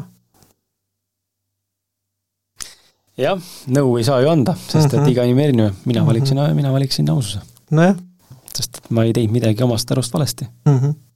Ma rääkisin seda, mis tahtis tulla ja see on ju minu arvamus. Ja kui keegi hakkab mul ütlema, et minu arvamus on vale või et seda ei tohiks öelda, siis mul on alati see trotsalt samamoodi, et mis mõttes ei tohi niimoodi siin seltskonnas rääkida või et siin peab niimoodi käituma või siin peab, seal saab nüüd seda öelda või. Tal oli, kui ma juba siin olen, tal tekkis see efekt, et tema vanad klassikaaslased tulid tema juurde, et issand jumal, et kas niimoodi oli sul, eks ju? No jah, just, et see on see peer surve nii-öelda, et sotsiaalne surve, mida keegi teine nüüd arvab sellest. Jällegi ma alati endale ütlen ka, kui keegi hakkab kuskil midagi ütlema või arvama, et kui keegi näeb näiteks, ma ei tea, oletama toon näite, keegi näeb seda, kuidas ma lapse peale juhuslikult näiteks korraks karjun, kaubaskeskuses oletame, toon näite, ma tõstan häält, siis nüüd tal jääb mulje, esimest korda nähes, et ma olengi selline isa. On ju? Kas see on tõde? Ei. See on tema tõde. Ja kui mind ei peaks huvitama, sest ma tegelikult tean, mis tegelikult tõde on ja kui väga ma oma last armastan ja milline suhe meil tegelikult on. See oli lihtsalt üks olukord, mis sa nägid murdusekundist 4 aasta jooksul. Seega, kui sina tead, mis on tõde inimesena, siis milleks muretseda, mida arvavad teised inimesed? Mul ema tõi väga hästi välja, et mingid konkreetsed fakti eksimused, eks ju, minu surnud isa ja surnud kasuisa vahel. Ta ütles, et nemad ei ole siin elus, et ennast nagu kaitsta enam, eks ju. Aga see ei olnudki nagu rünnak, vaid see oli pigem nagu minu poolne eneseväljendus lihtsalt, kuidas mina asju selles ajas ja ruumis kogesin. Just. See on kindlasti deformeerunud ja muutunud ajas, eks ma ei mäleta nii täpselt kõik asju, aga see tunne on mul nagu olemas, eks ju. Ja see ongi, enda tunde kirjeldamine on minu meelest ei saagi olla midagi õigemat. Et mis ma saan teha, on see, et lihtsalt tulevikus võib-olla olla nagu jah, et ma lähtungi sellest oma tundest, eks ju, mis ma olen kogenud. Et võib-olla ei pea süüdistama või ma ei süüdistagi minu arust, aga ma olen näinud, et kui sa ütled lause ette, kas selle, et mulle tundub, et nii oli, või minu tunne ütleb, et mulle tundub, et sa hetkel oled selline, siis see juba pehmendab väga palju, sest ma ütlengi, mulle tundub, see on minu tunne. Ma võin eksida, aga see on minu tunne ja minu tunne ütleb, et Jaan praegu näiteks sa oled vihane. Kas see päris, ma tõin nagu näiteks ole, et kellegi räägin. Aga see teema mind hullult tegelikult vihastas, see oli just täna hommikul veel nagu, et eile rääkisime ära, tundus kõik hästi nagu kallist, no hästi tore vestlus oli, et selles mõttes ma olen nii tänulik oma emale, et ta on ka enda sisse nii palju vaatab, et meil on võimalik pidada koos väga raskeid diskussioone, väga nagu tundeliselt laetud ja me lõpetame enam-vähem nagu rahulikult. Ja ilus on nagu see, et ma olen nii tänulik sellele, et aitäh, ema, kui sa nüüd seda kuulad, eks ju, aga ta ongi, et see olukord, kus mind pannakse, et nüüd ta kindlasti, et miks ma arutan sükest asja otse järgmises podcastis. Ma juba järgmine, et Jaan, võta see ka maha, eks ju, miks sa räägid oma emast, eks ju, et teised ju kuulevad, eks. Ja, just. Aga ma armastan oma ema, aga ma armastan ennast rohkem. Iseennast on minu meelest väga eluterve panna number 9. Kuidas siis muidu? Et kui ma peaks nüüd selle asja nagu eetrist maha võtma, mis on minu jaoks isegi nagu, kui öelda, et see, et ma lähen eetrisse ja räägin, need täitsa pekkis meeste podcastidega taast, ma salvestasin ära ja see nii palju avamine, ma alati lõpuks läksin koju ja mul mitu päeva läks nagu aega taastumiseks, et nagu ennast jälle nagu kokku tagasi panna. Ja nagu siis keegi ütleb nüüd, et keegi. Minu kallis ema ütleb nüüd, et võta see maha, et see oli nagu nõme, et see ajab mind vihale praegu. Pead selle marineerima see tundega. Et ma vähemalt nii palju tegin, et ma hommikule esimene reaktsioon on, et unusta ära, eks ju. Et õnneks ma ei vastanud veel, ootan rahulikku. Las ta setib rahulikult, tema ja sina ise ka. Okei. Küsiks siia otsa podcasti kohta selle, et kui sa peaksid ühe asja välja tooma oma podcasti karjäärist, mis on tänaseks siis 4+ aastat, 5 peaaegu on ju. 6 isegi, no lihtsalt lollide pausidega, et ma ei ole, et selle sinu ees suur respekt, et sa oled nii palju neid teinud, vaata, et sa ütlesid küll läbi grindimise, aga vaata, mis on toonud, eks. No, tol hetkel ma nautisin seda, see ongi see vahe. See ongi see, et neid 5 on erinevaid. Tol hetkel oli grindimine minu jaoks nauding, ma kaifisin seda. Täna see enam ei ole kaif. Ja täna ma ei tee enam seda, sest et see tunnetus on muutunud. Aga mis on sinu üks asi, mis peaks kaasa ütlema, mis on see üks asi, mis sa välja tooksid, mida on podcastimine sulle andnud? Ja miks võiks inimene, kes täna kuulab, kes on sellele mõelnud, et tahaks ka, miks ta võiks ikkagi alustada see samu podcasti suunas? Enese avalik väljendamine, see ei ole nüüd otse-eeter, aga ikkagi eeter, eks ju. Sellisena, nagu sa hetkel oled, just mingit, ma ei mäleta, mis podcasti ma kuulasin, aga et kõige suurem hirm maailmas inimestel on avalik esimene, mitte surm. No mingi psühholoogid rääkisid omavahel, Lex Friedmani podcast, väga soovitan Lex Friedmani podcasti täiega, minule väga meeldib see, tema uut viisi argumenteerimine, rahulikum, et aga seal ütleb ka, et mitte surmahirm ei ole põhiline, avalik esinemine. Ja siis minu jaoks nii naljakas, sest ma olen kuidagi nagu lapsest saati koolis ja lasteaias juba nagu saanud võimaluse esineda ja läbi sellega need igast, et seda rõõmu osa tundnud, mitte seda hirmu osa, eks ju, et see avalikult enese väljendamine, juba kui sa seda teed, vahet pole, kas on hästi või halvasti, sa juba nagu oled, ma tahtsin teistest ees, aga see ees olemine ei ole nagu point, vaid see nagu see julgus seda teha ja need podcastid, et nagu mul ka see rahaline pool ei ole alati kõige tugevam pool, et olnud vähemalt podcastid on mul kindlasti väga hea turunduskanal, kuid kindlasti mitte nagu rahaliselt sissetav kanal, eks, et on nagu ikkagi toetav investeering, tahtsin öelda kulu, aga oleme ilusad, ütleme investeering, siis et kuna ma olen ka proovinud selliseid lühivideosid teha, eks ju, ja nagu või TikToki videod või videod või audiod, et kus sa nagu ikka blogipostitus, ütleme, kirjalik või Facebook postitus, see on nagu see on ette planeeritud, lavastatud tegevus. Kunagi üks Eesti YouTuber ütles hästi, et ütles hästi, et see peabki olema lavastatud, muidu keegi ei viitsi vaadata neid lühivideosid, eks ju, et see elu nagu YouTube'is see ongi lavastatud, eks ju, aga ma tunnen selles podcast-isenduses, vähemalt alguses ma tegin rohkem küsimusi, rohkem preppi ja nii edasi, jälgisin kondikava, et tegelikult tänasekski meil on 2 peale jõhkrad küsimusi, aga me ei olegi jõudnud võtta põhimõtteliselt. Et saame veel paar saadet siis et see podcast-induse või niisuguse nagu live-salvestuse või intervjuu vorm, see on nii ehe ja see tuleb nii südamest, et ja pärast enda niisugust ehedust kuulata ja ma arvan ka osad saatekülalised, kunagi algusaega see eriti mäletan, paar tükki tulid niimoodi, et saatsin neile küsimused ilusti alguses ja nad tulid saatesse niimoodi paberi peal olid ka vastused kirjas. Ja siis see esimene mingi pool tundi läkski siuke nagu natuke uimaselt, vaata, siuke nagu strict või ja siis lõpuks, kui see inimene nagu tekib see usaldus mikrofoni enda hääle vastu, siis see avanemine ka külaliste kui enda poolt tegelikult on nii ilus ja puhas ja ehe, et sellepärast ka mind nagu see mingi osa mahavõtmine või mingi, on mingid delikaatsed info, mida inimesed ei taha eetris, võtame maha, eks ju, aga mingi selle konkreetse hetke eheduse moment nagu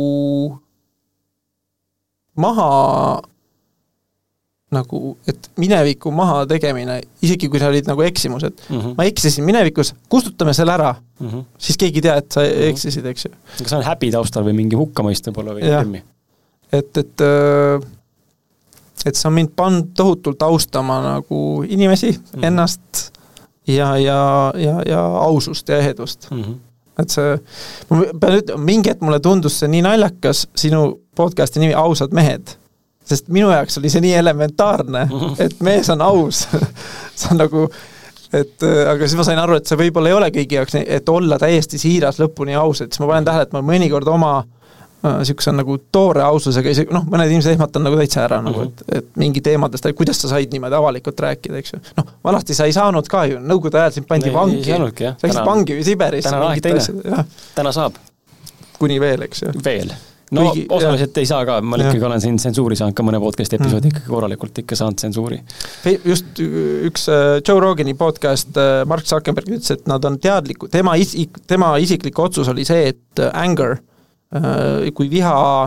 kui algoritm tuvastab viha, esiteks samas need emojid, eks ju. Kui sa paned selle anger emoji kellegile, see on sama hea, kui sa ei pane, et siis algoritmi üldse ei arvesta seda anger emojit. Ja samamoodi, kui ta tuvastab viha nagu teksti sees või mis iganes viha vorm, siis see mitte ei bännita ära. Et null, eks ju, aga talle pannakse, kuidas öelda, nagu hidden. Ta ei ole ka hidden, aga sa põhimõtteliselt lähed autoga sõitma, auto liigub, aga see on käsipidur peal. Et ta ikkagi levib, aga käsipidur. Pidurdatakse. Jah, täiega. Mul tõmbas YouTube ühe saate maha lihtsalt. Wow. See sai seesama Jaanika Veski ja Asse Saugaga rääkisime MMS-ist, Ravimiametist, rääkisime pika episoodi, see võeti YouTube'ist, esimene video üldse mul YouTube ajaloos võeti videopildina 3 tundi hiljem, kui ta oli jõudnud 30 000 vaatamiseni, võeti maha. Wow.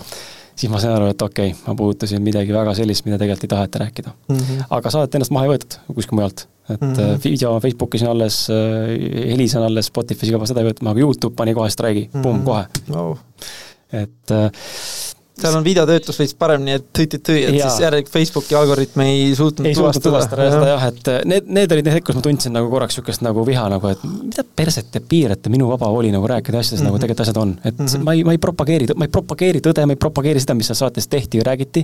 Ma lihtsalt lasen inimesel rääkida enda narratiivi, et laiem piltkond või kuulajaskond saaks nagu aru sellest, et on ka teisi alternatiivseid viise ennast tervendada puhtalt läbi akadeemilise või nii-öelda siis nagu see läänemeditsiini. Aga näed, kohe tuli straik. Loomulikult see on farmaattööstuseni üks rahatäine ja võib-olla üldse straik tuli Eesti poolt, ma ei tea, kes siin Eesti seda asja koordineerib, aga Delfi just, et Delfi ma olen varem ka saanud, et see mõttes arusaadav, ma saan aru, see kõik on raha, see on äri ja ma mõistan seda, aga lihtsalt minust tekkis tolledki korraks nagu viha, aga siis ma sain ka aru, et okei, see on okei. Ma ise teadsin seda. Ühe teise perspektiivi võib-olla saan anda ka sotsiaalmeedia kaitseks, see tsensuuri kaitseks mõnes mõttes, et tegelikult neid toidulisandeid ka ja seda müüki kuritarvitatakse. Absoluutselt. Et selles mõttes on väga delikaatne teema, et nagu ala juba vanast USA-st on snake oil dealer, eks ju, müüdi, ma ei tea, snake oili, mida tegelikult ei eksisteeri, eks ju. Et see on nagu vana mure, et me muuks, aga see ongi mul siin sõbrad müüsid seeni, legaalseid seeni, siis Reichit, Lions Mane'i ja Korditšep, jah. Ja nad said bänni nagu. Leht pandi kinni. Eesti oma, et loodetavasti rahvusvaheline ka, et kus see nagu piir, jah, et see enda monoloogis ka nagu, et kus see tsensuuri nagu piir läheb, eks ju. Et praegult on see, et avalikus ruumis viha on juba tsenseeritud, eks ju, siis mingid teemad automaatselt võetakse maha, eks ju, COVID on väga selge näide, eks ju, kuidas väga agressiivselt võttis terve ühiskond nagu kokku ja siis viimasel on tekkinud siukseid case'e ka sotsiaalmeediasse, kus võetakse mingi indiviid, kes võib-olla ei, seal kindlasti ongi mõni meelega räägib, ma mõnda, et kunagi tahaks Hando Tõnumaalt niimoodi saatesse saada, et ta lubaks, et ta kordagi ei mainiks saate üks lamedat maad, et rääkida asjadest nagu hästi niimoodi nagu aru. Et räägiks asjadest nagu teistmoodi. Või su kokku viia Handoga? Täitsa hea tuttav, et siis ta pöölda talle, et Hando, palun ära maini lamedat maad ühtegi korda selles saates. Jah, et siis äkki see mingi muu jutt jõuab isegi kohale, eks ju, et kui mulle et mõned, ma ei tea, mis Handost räägime, aga see huvitav anarhisti roll, vaata, et mõned panevad lihtsalt tekitab viha, eks ju, aga samas nagu mulle nagu endale meeldib see, et vähemalt on diskussioon. Et kuigi see on nii absurdsed väited, et see ongi niisugune, et on vaja Handot, et üldse keegi arutaks mingi teemat või siis lammeda maateooriad, et mõni tekitada mõnele siis füüsika ja astronoomia huvi. Teinekord on vaja lihtsalt väga robustset laksu, isegi kui see on absurdne, et inimest saada vestlema, sest muidu inimene ei tule mugavussuunist välja. Ta ei pane mõtled ära, seda laksu on vaja saada teinekord. Et ma olen täitsa nõus, et nii on see mõttes. Küsikime, mis on, kas mis su piirid on? Kus su piirid lähevad? Mis mõttes defineeri küsimust? Aususega või millega seoses piirid? Ausus, või nagu no kui jõuame siin täitsa algusteemani tagasi, et kus sa nagu reageerid või et mis maalt sa oleksid nagu, tegelikult sama jälle küsime, millal sa oled võitluses, eks ju? Võitlusesse. Noh, Raivo Johanson ütles, et enda see piiri kehtestamine, et siin on minu piir, et kui sa lähed sellest üle, et siis ta nagu tuleb nagu vastu, eks ju. Aga noh. Ma ei tea. Ei ole selle vastust, mul ei ole niisuguseid välja mõeldud piire teemade kaupa kuskil veel. Võib-olla isegi sisetunde järgi, eks? Ja või tõenäoliselt nii ongi, jah. Et ma ei kuuta ette, jah. Kas on mingi küsimus, mida ma ei ole küsinud, millal sa sooviksid vastata? Ma niimoodi ei teagi, ei olegi vist otseselt niimoodi, et hullult midagi, mida sa küsinud ja mida tahaks vastata, et raamatusoovitusi tahaks kindlasti inimestele anda. Et kes vähegi midagi veel tahab lugeda või kuulata, siis raamatusoovitusi võiks küll inimestele anda ja kas on sul enda millest sa tahaksid täna vestelda? Meil on siin 2 tundi vestelnud juba. Jah. Korras olin küsima, kas on mingi oluline teema, mis tegelikult tahaks. Me saime vihast rääkida, rahast, võib-olla nii palju, ma ennem tahtsin küsida, et mis nõu sa annaksid mulle, kuidas oli, et see visiooni või sisetunnetamist, et kirega mingi asja tegemine, et näiteks, või mingi valk, näiteks ma tunnen, et ma ei tea, kooselu, abielu, enese sükene areng on nagu täiega, aga ma tunnen töö osas just sükest nagu, mitte kiretust otseselt, aga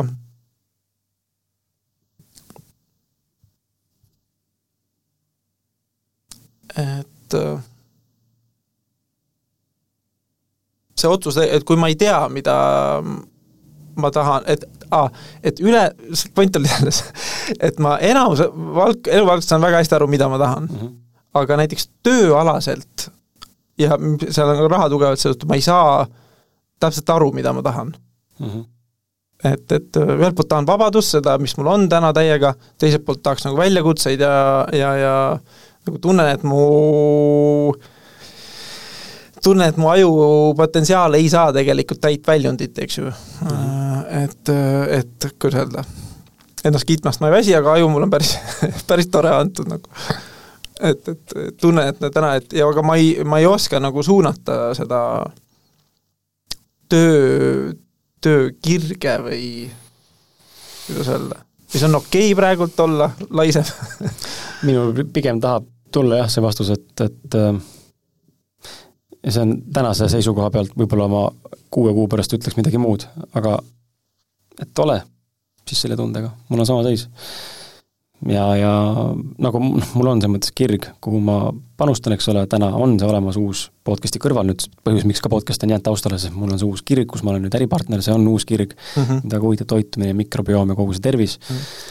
Et ja tahtsin seda öelda sulle enne, et sinna selle sotsiaalmeedia flag'imise vahel, et ka meil puhastusäriga on tooteid, mida ei saa Facebookis üldse äädina üles panna. Meil on veinipudelid meenutavad fermenteeritud ensüümijoogid, saavad kohe red flag'is, need on veinipudelid, tegelikult ei ole. Ja samuti on mingid asjad veel, kus me saame lihtsalt, ei saa seda niimoodi nagu kahjuks pakkuda. Aga vastus sinu küsimusele jah, et tunneta, ma arvan seda, kus täna oled ja kus liikuda tahad ja küll sa aru saad, kui uus see ignaidib, see uus süteneed või leek. Et ma olen ka seda meelt, et ja senikaua kuni, ja teinekord on niimoodi, et ei olegi midagi teha, ei oskagi teha midagi, siis mul on väga palju soovitanud, et oledki siis tunnegi ennast, et oledki mõttetu mees, mitte, et sa oled nagu mõttetu mees, aga tunne ennast siis nagu, et oledki täitsa pointless, Ma eile oli see jälle sama tunne õhtu naisega, ütlesin, et ma tunnen, et ma olen 31 täna ja mul on selline tunne, et elu on kohe läbi ja ma olen midagi saavutanud. Selline täiesti mõttetu tunne lihtsalt. Tegelikult ma olen päris palju saavutanud, eks ole, raamatu kirjutanud ja reisinud ja podcasti teinud edukad siin ja podcasti muid asju teinud aga tunne on sees, et nagu täiesti kelts olen, kalts, võiks ära visata mind lihtsalt, mõõdete vend, maha kantud 30 aastat, mis tegelikult ei vasta tõele. Aga see on praegune tunne, see on seotud mingisuguse selle teadmatusega, tundmatusega ja nii edasi. Et kui täna on selline tunne, siis tunned, siis on nii lihtsalt. Sest kui tunned, et tegelikult see ei ole tõde, kui sa hakkad seda vaatama. See ei ole tegelikult tõde, see on mingi lugu su sees, mis tegelikult hakkab ketrama. Miks see on, siis hakkad vaatama, kas on see ühiskondlik surve, eks ole, sa võrdles kellegagi, ma ei tea, on see sotsiaalne mingi asi, et sa vaatad teiste kontosid jälle võrdled ennast enne või mingi asi on saavutamata, oled pettunud, ma ei tea, mis iganes veel, alati on midagi tegelikult taustal veel, alati saab minna sügavamaks. Aga küsimus on see, kas sa julged ja kas sa oskad. Teine küsimus, et kui kaugele on vaja vaadata? Alal näiteks konstellatsiooni puhul meil on ju miljoneid esivanemaid. Ma ei tea, jah. Ma olen Antsu juures käinud ja Antsu raamat lugenud ka. Ma pean tunnistama, mind konstellatsioon sellise viisili kõneta. Et ma saan nagu selle toimimisest aru ja mõttest aru, aga ma ei ole väga seda nii mustvalge nagu inimene, et nüüd konstellatsioon annab kõik vastused.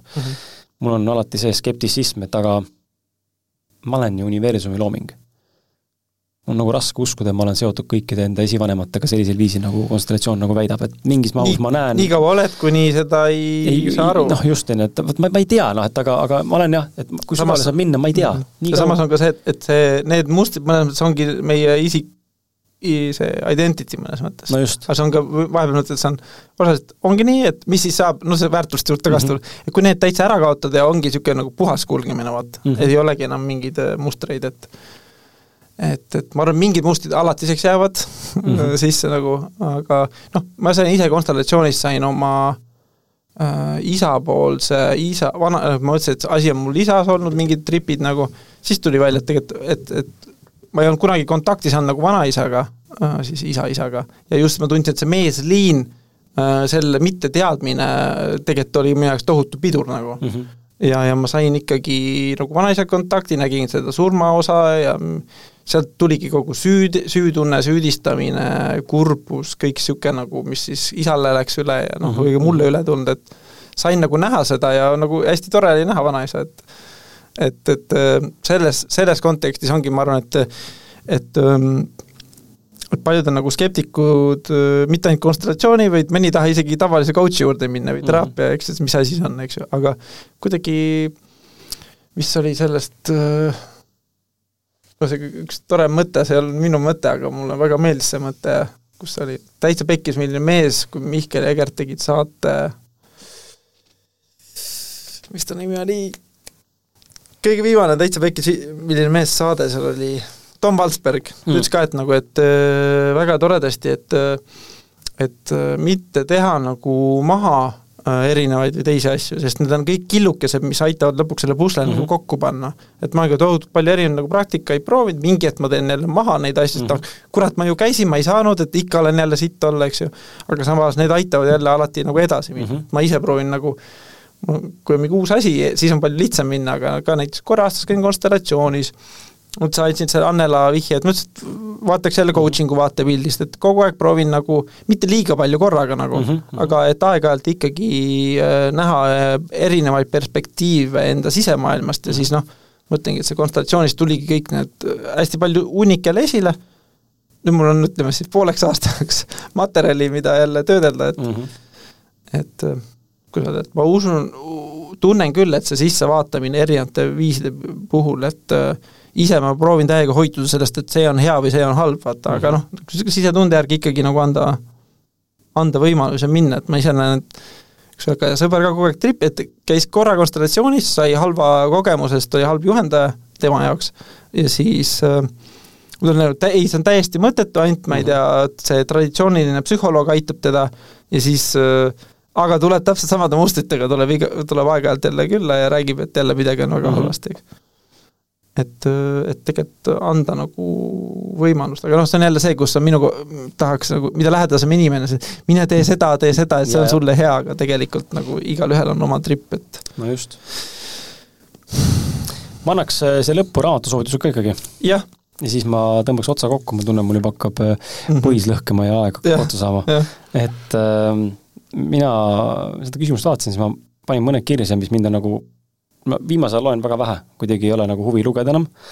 Aga mis mul meelde on jäänud aega algusest saadik on Robin Sharma raamatud Munk, kes müüs maha Ferrari ja Pühak surfar tegevjuht. Seda teist teavad väga vähes millegipärast. See on minu meelest see Pühak surfar tegevjuht, ehk siis The Saint, The Surfer and the CEO on ingliskeeles raamat, eesti keeles vist ei olegi eriti olemas seda. Mul on ingliskeelne raamat. See on minu meelest Sharma parim raamat üldse, mis ta on kirjutanud, väga paeluv ja kaasaarv story. Hästi ägedalt kirjutatud raamat ja väga palju täis elutarkust, et seda on väga hea labata kogu aeg. Siis mul meeldib David Goggins, Can't Hurt Me, kes tahab vaadata, kes on David Goggins, ole kuulnud, kes on David Goggins? Soovitan sul teda kuugelda. Ma tean seda meeste Davidit. David Teida. Yeah. So vaata, kes David Goggins on, see on päris sür taustaga mees, kes on tulnud läbi sükse sita, et vähe ei ole. Et päris inspireeriv lugu, et väga, väga haige inimene, ta on see mees, kes viib enda keha maksimaalse piirini ja sealt edasi kogu aeg füüsilist keha, ta on ultramaratoni jooksnud siin ja teinud mingid maailmarekordid lõbatõmmetes, kätekõvedustes, põpp ennast sangpommidega veepõhja ja ta on täitsa haige inimene. Ta saabki sellest pauku, kui ta teeb nagu enda füüsilist keha viib kuskil järgmise tasemele. Endine Navy Seal, mingi haige vend. See isegi mingi 200 kilomeetri maratoni, üks tumedanahaline niisugune väga, väga hull vend, et ta on väga, väga rets, väga nagu tugev mindset on heitanud üles, eks tal on traumat väga tugevad, meie jaoks on raamatut loed, siis saad aru sellest, et väga raske lapsepõlve olnud, aga huvitav nagu on vaadata seda inimest. Siis on, praegu loen, on raamat John Soforic, kõige tehti üks ja lõpus on see siis Soforic, John Soforic ja Rikas aednik, Million Mindset kirjastuse poolt on see tõlgitud eesti keelde, et päris huvitav raamat, räägib läbi ühe rikka orchard ehk siis aedniku või nagu veini istanduse omaniku, õpetab mingile kutile elupõliseid rahatarkuse ja ellusuhtumise ja sellise nagu lahtilaskmise ja pingutamise vahepealsed nagu tasakaalu, et hästi huvitav. Ja siis ma soovitan enda lemmikut, Vadim Zeeland, Vene, ma ei tea, kas ta Vene või mis ta Ukraina hoopis, ma ei tea, see on või on Vene, ta on mingis osas isegi eesti kirjanik ka, ta on mingi sugulus kuidagi puu kaudu, kuidagi veerand eestlane või mingi siuke teema. Vadim Zeeland, raamat nimi on Transurfing, et, ja sidekriips või mõttekriips, reaalsuse juhtimine aste 1-5. See on 700-leheline raamat, seda enam ei tõlgita eesti keelde, Ersen kirjastuse poolt ja väga raske on seda leida, kui leiad see hinda 80 €. Et nõudlus on suur, pakkumist on väga väheks jäänud, mul on see paks raamat ja see minu maailmavaadet muutnud viimase aastaga nii drastiliselt, et holy shit ja püha lehm lihtsalt, et täitsa fucked up, ma olen täiesti teine inimene, ta paneb lihtsalt see, mis ma täna rääkisin siin, on osaliselt Transurfingu maailmavaated. Et ta on kirjutatud läbi psühholoogilise ja kvantfüüsika aspekti, kuidas see maatriks, kus me täna elame, reaalsus, kuidas siis seda saab siin niimoodi elada, et sa valid kõik, mis sa tegelikult soovid. Ilma, et sa pead pingutama. Ja sisetunde kuulamise kaudu. Ta on natuke siuke, et see võib siin tekitada sellised tunded nagu, et no ei ole nii. No. Aga kui sa annad võimaluse teooriale näidata ja praktiseerida seda, sest see raamat on täis teooriat. Aga kui sa selle praktikasse paned, siis sa hakkad tulemusi nägema. Mina 9 kuud läks aega, enne kui lugesin ja kuulasin ja ma ei saanud aru, millest ta räägib. Intellektuaalselt aru, aga minu elus ei ole nii. Ja kui ma hakkasin rakendama neid asju, märkama olukordi, mida ta on kirjeldanud raamatus ja neid olukordi ise päriselt sees olema, siis ma hakkasin tulemusi nägema. Ja nüüd ma nagu täielikult, ma olen nagu sold. See elu, minu elus see töötab. Ja lõpuks annan siis enda raamatut, Kris Kala raamatut, Mõistmas, kes ma olen ja kontaktis endaga. Et Mõistmas, kes ma olen, on minu Austraalia seiklused ja vaimsem ärkamine viimased mingisugune aeg on kirja pandud sinna kokku ja kontaktis endaga on siis podcast ja ausad mehed esimese 100 saate külalise süke koond. Tim Ferrise Tools of Titans sarnane nagu teos, et lihtsalt võtta tappad suvalist kohast, sul on saatest head välja võetud mõtted, iga pilt, iga sissejuhatus külalise kohta ja siis enamus külalised kirjutas ikka nagu täiend blogipostituse. Ja pluss on mu enda mõtted see raamatu sees vältelt siis igast siis topitud ka, et süke hästi lihtne ja mõnus lugemine ja lihtsalt inspiratsiooniallikas. Nii et kui kellelgi huvi on, siis võtke ette need ja lugege. Aitäh raamatute jagamisest. Küsike niimoodi, kas viimane teema, kui sobi, eeskujud nagu pealkirjana ei ole üldse, jah? Ma mõtlesin selle peale kodus, kui seda küsimust vaatasin. Vanasti oli Robin Sharma, oli üks eeskujudest, või natuke eeskujudest, mingi aeg oli Andy Frisella, süke podcaster ja ettevõtja, multimiljonär täna üles töötanud ennast samamoodi. Tal on podcastid The Motherfucking CEO, väga hea soovitan, business podcast, üks parimaid iTunesis üldse saadaval, väga hea podcast, üle 300 episoodi ja täna tal on teine podcast, on Real as Fuck. et aga ma hoiatan, et ma siiralt hoiatan, et kui Andy kuulama hakata, siis ta kõigile kindlasti ei meeldi. Ta on üsna ropendab, ta on üsna valjuhäälne, pilte vaatad, siis ta on fucking suur vend lihtsalt, mitte paks, aga nagu ta enne ülekaalunud, täna on ikka väga fit ja ta on loonud nagu erinevad challenge'id, kuidas endast nagu paremaks saada ja ta on väga, väga nagu hästi jõuline, et kõigile ei meeldi kindlasti, aga mulle meeldib, eriti kui ta karjub mu peale podcastis, siis mulle eriti meeldib nagu, et yes, Andy karju, yes, ma olen siit häda, yes, ma tahan veel. Et tema tahab inimesi ajata paremaks ja teeb ka hästi ausalt, räägib ettevõtlusest, tänase maailma teemadest nüüd. Et tema oli kunagi ka eesmärk ja ausalt meie podcast sai väga suure toe ja suuna läbi tema podcasti, kus me alustasime. Minu indiviidi kasv oli läbi tema podcasti hostiks olemise. Siis ma avastasin, et korrat me oleme sarnased selle koha pealt. Sellepärast mul meeldibki see. Et väga soovitan Andy Frisellat. Ja tal on raamat ka olemas 75 Hard. Väga soovitan lugeda ka. See on, õpetab sulle distsipliini läbi erinevate challenge'ite, mis ta on ise loonud teadlastega koos ja mingid treenerite ja mingid psühholoogidega. Ta on nagu aastane programm. Kulub mis mulle ka ära. Ma paneks ainult ühe raamat soovituse. Pane. Võtsin suvel, kui see selle oma oli, siis ma võtsin selle raamatut võib-olla ise ei pea lugema, aga Riina Rautsiku see energiakriis. Võtan raamatu kokku sellega, et jooge sooda vett ja pange seal natuke soola. Ja see on, mul on täna palju raskem, tavalist vett enam ei tahagi nagu juua, et kodus on kogu aeg siis ütleme, iga teine klaas on siis sooda ja aluseline vesi. Jah. Just. Et see oli raamatu kokkuvõtteks. Absoluutselt, Riina Rautsik on väga äge tädi.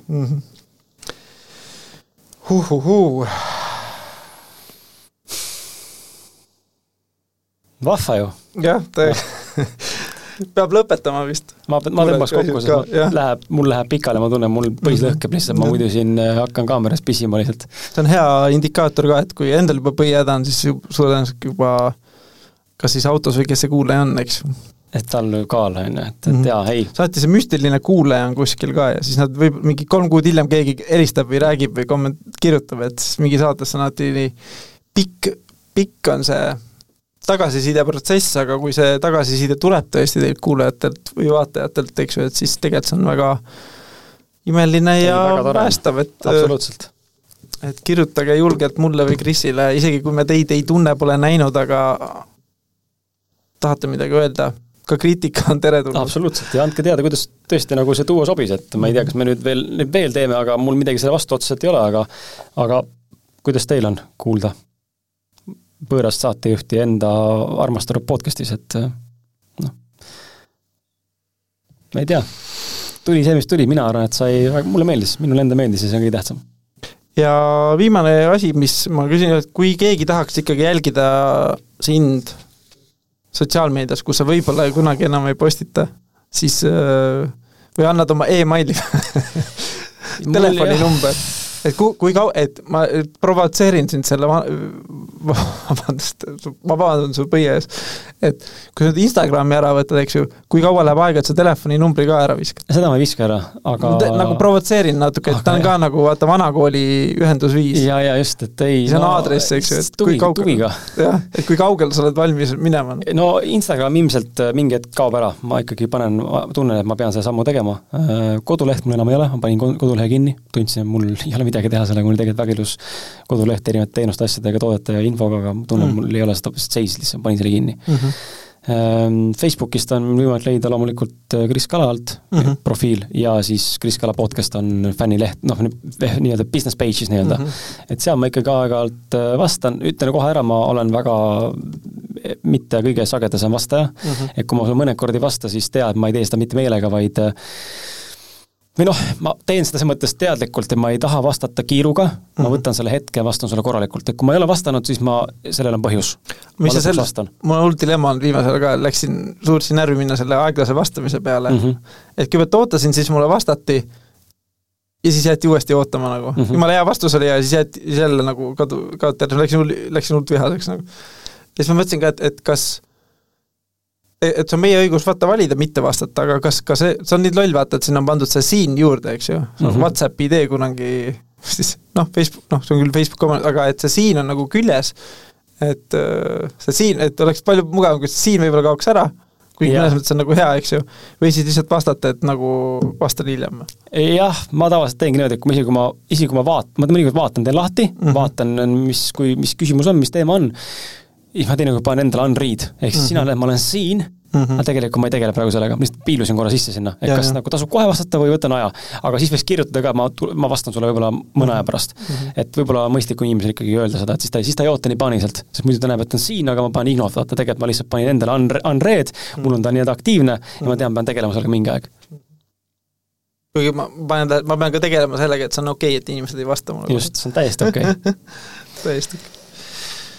Aitäh, Kris! ja aitäh kuulaja, subscribe ja like'i ja share'i ja värki.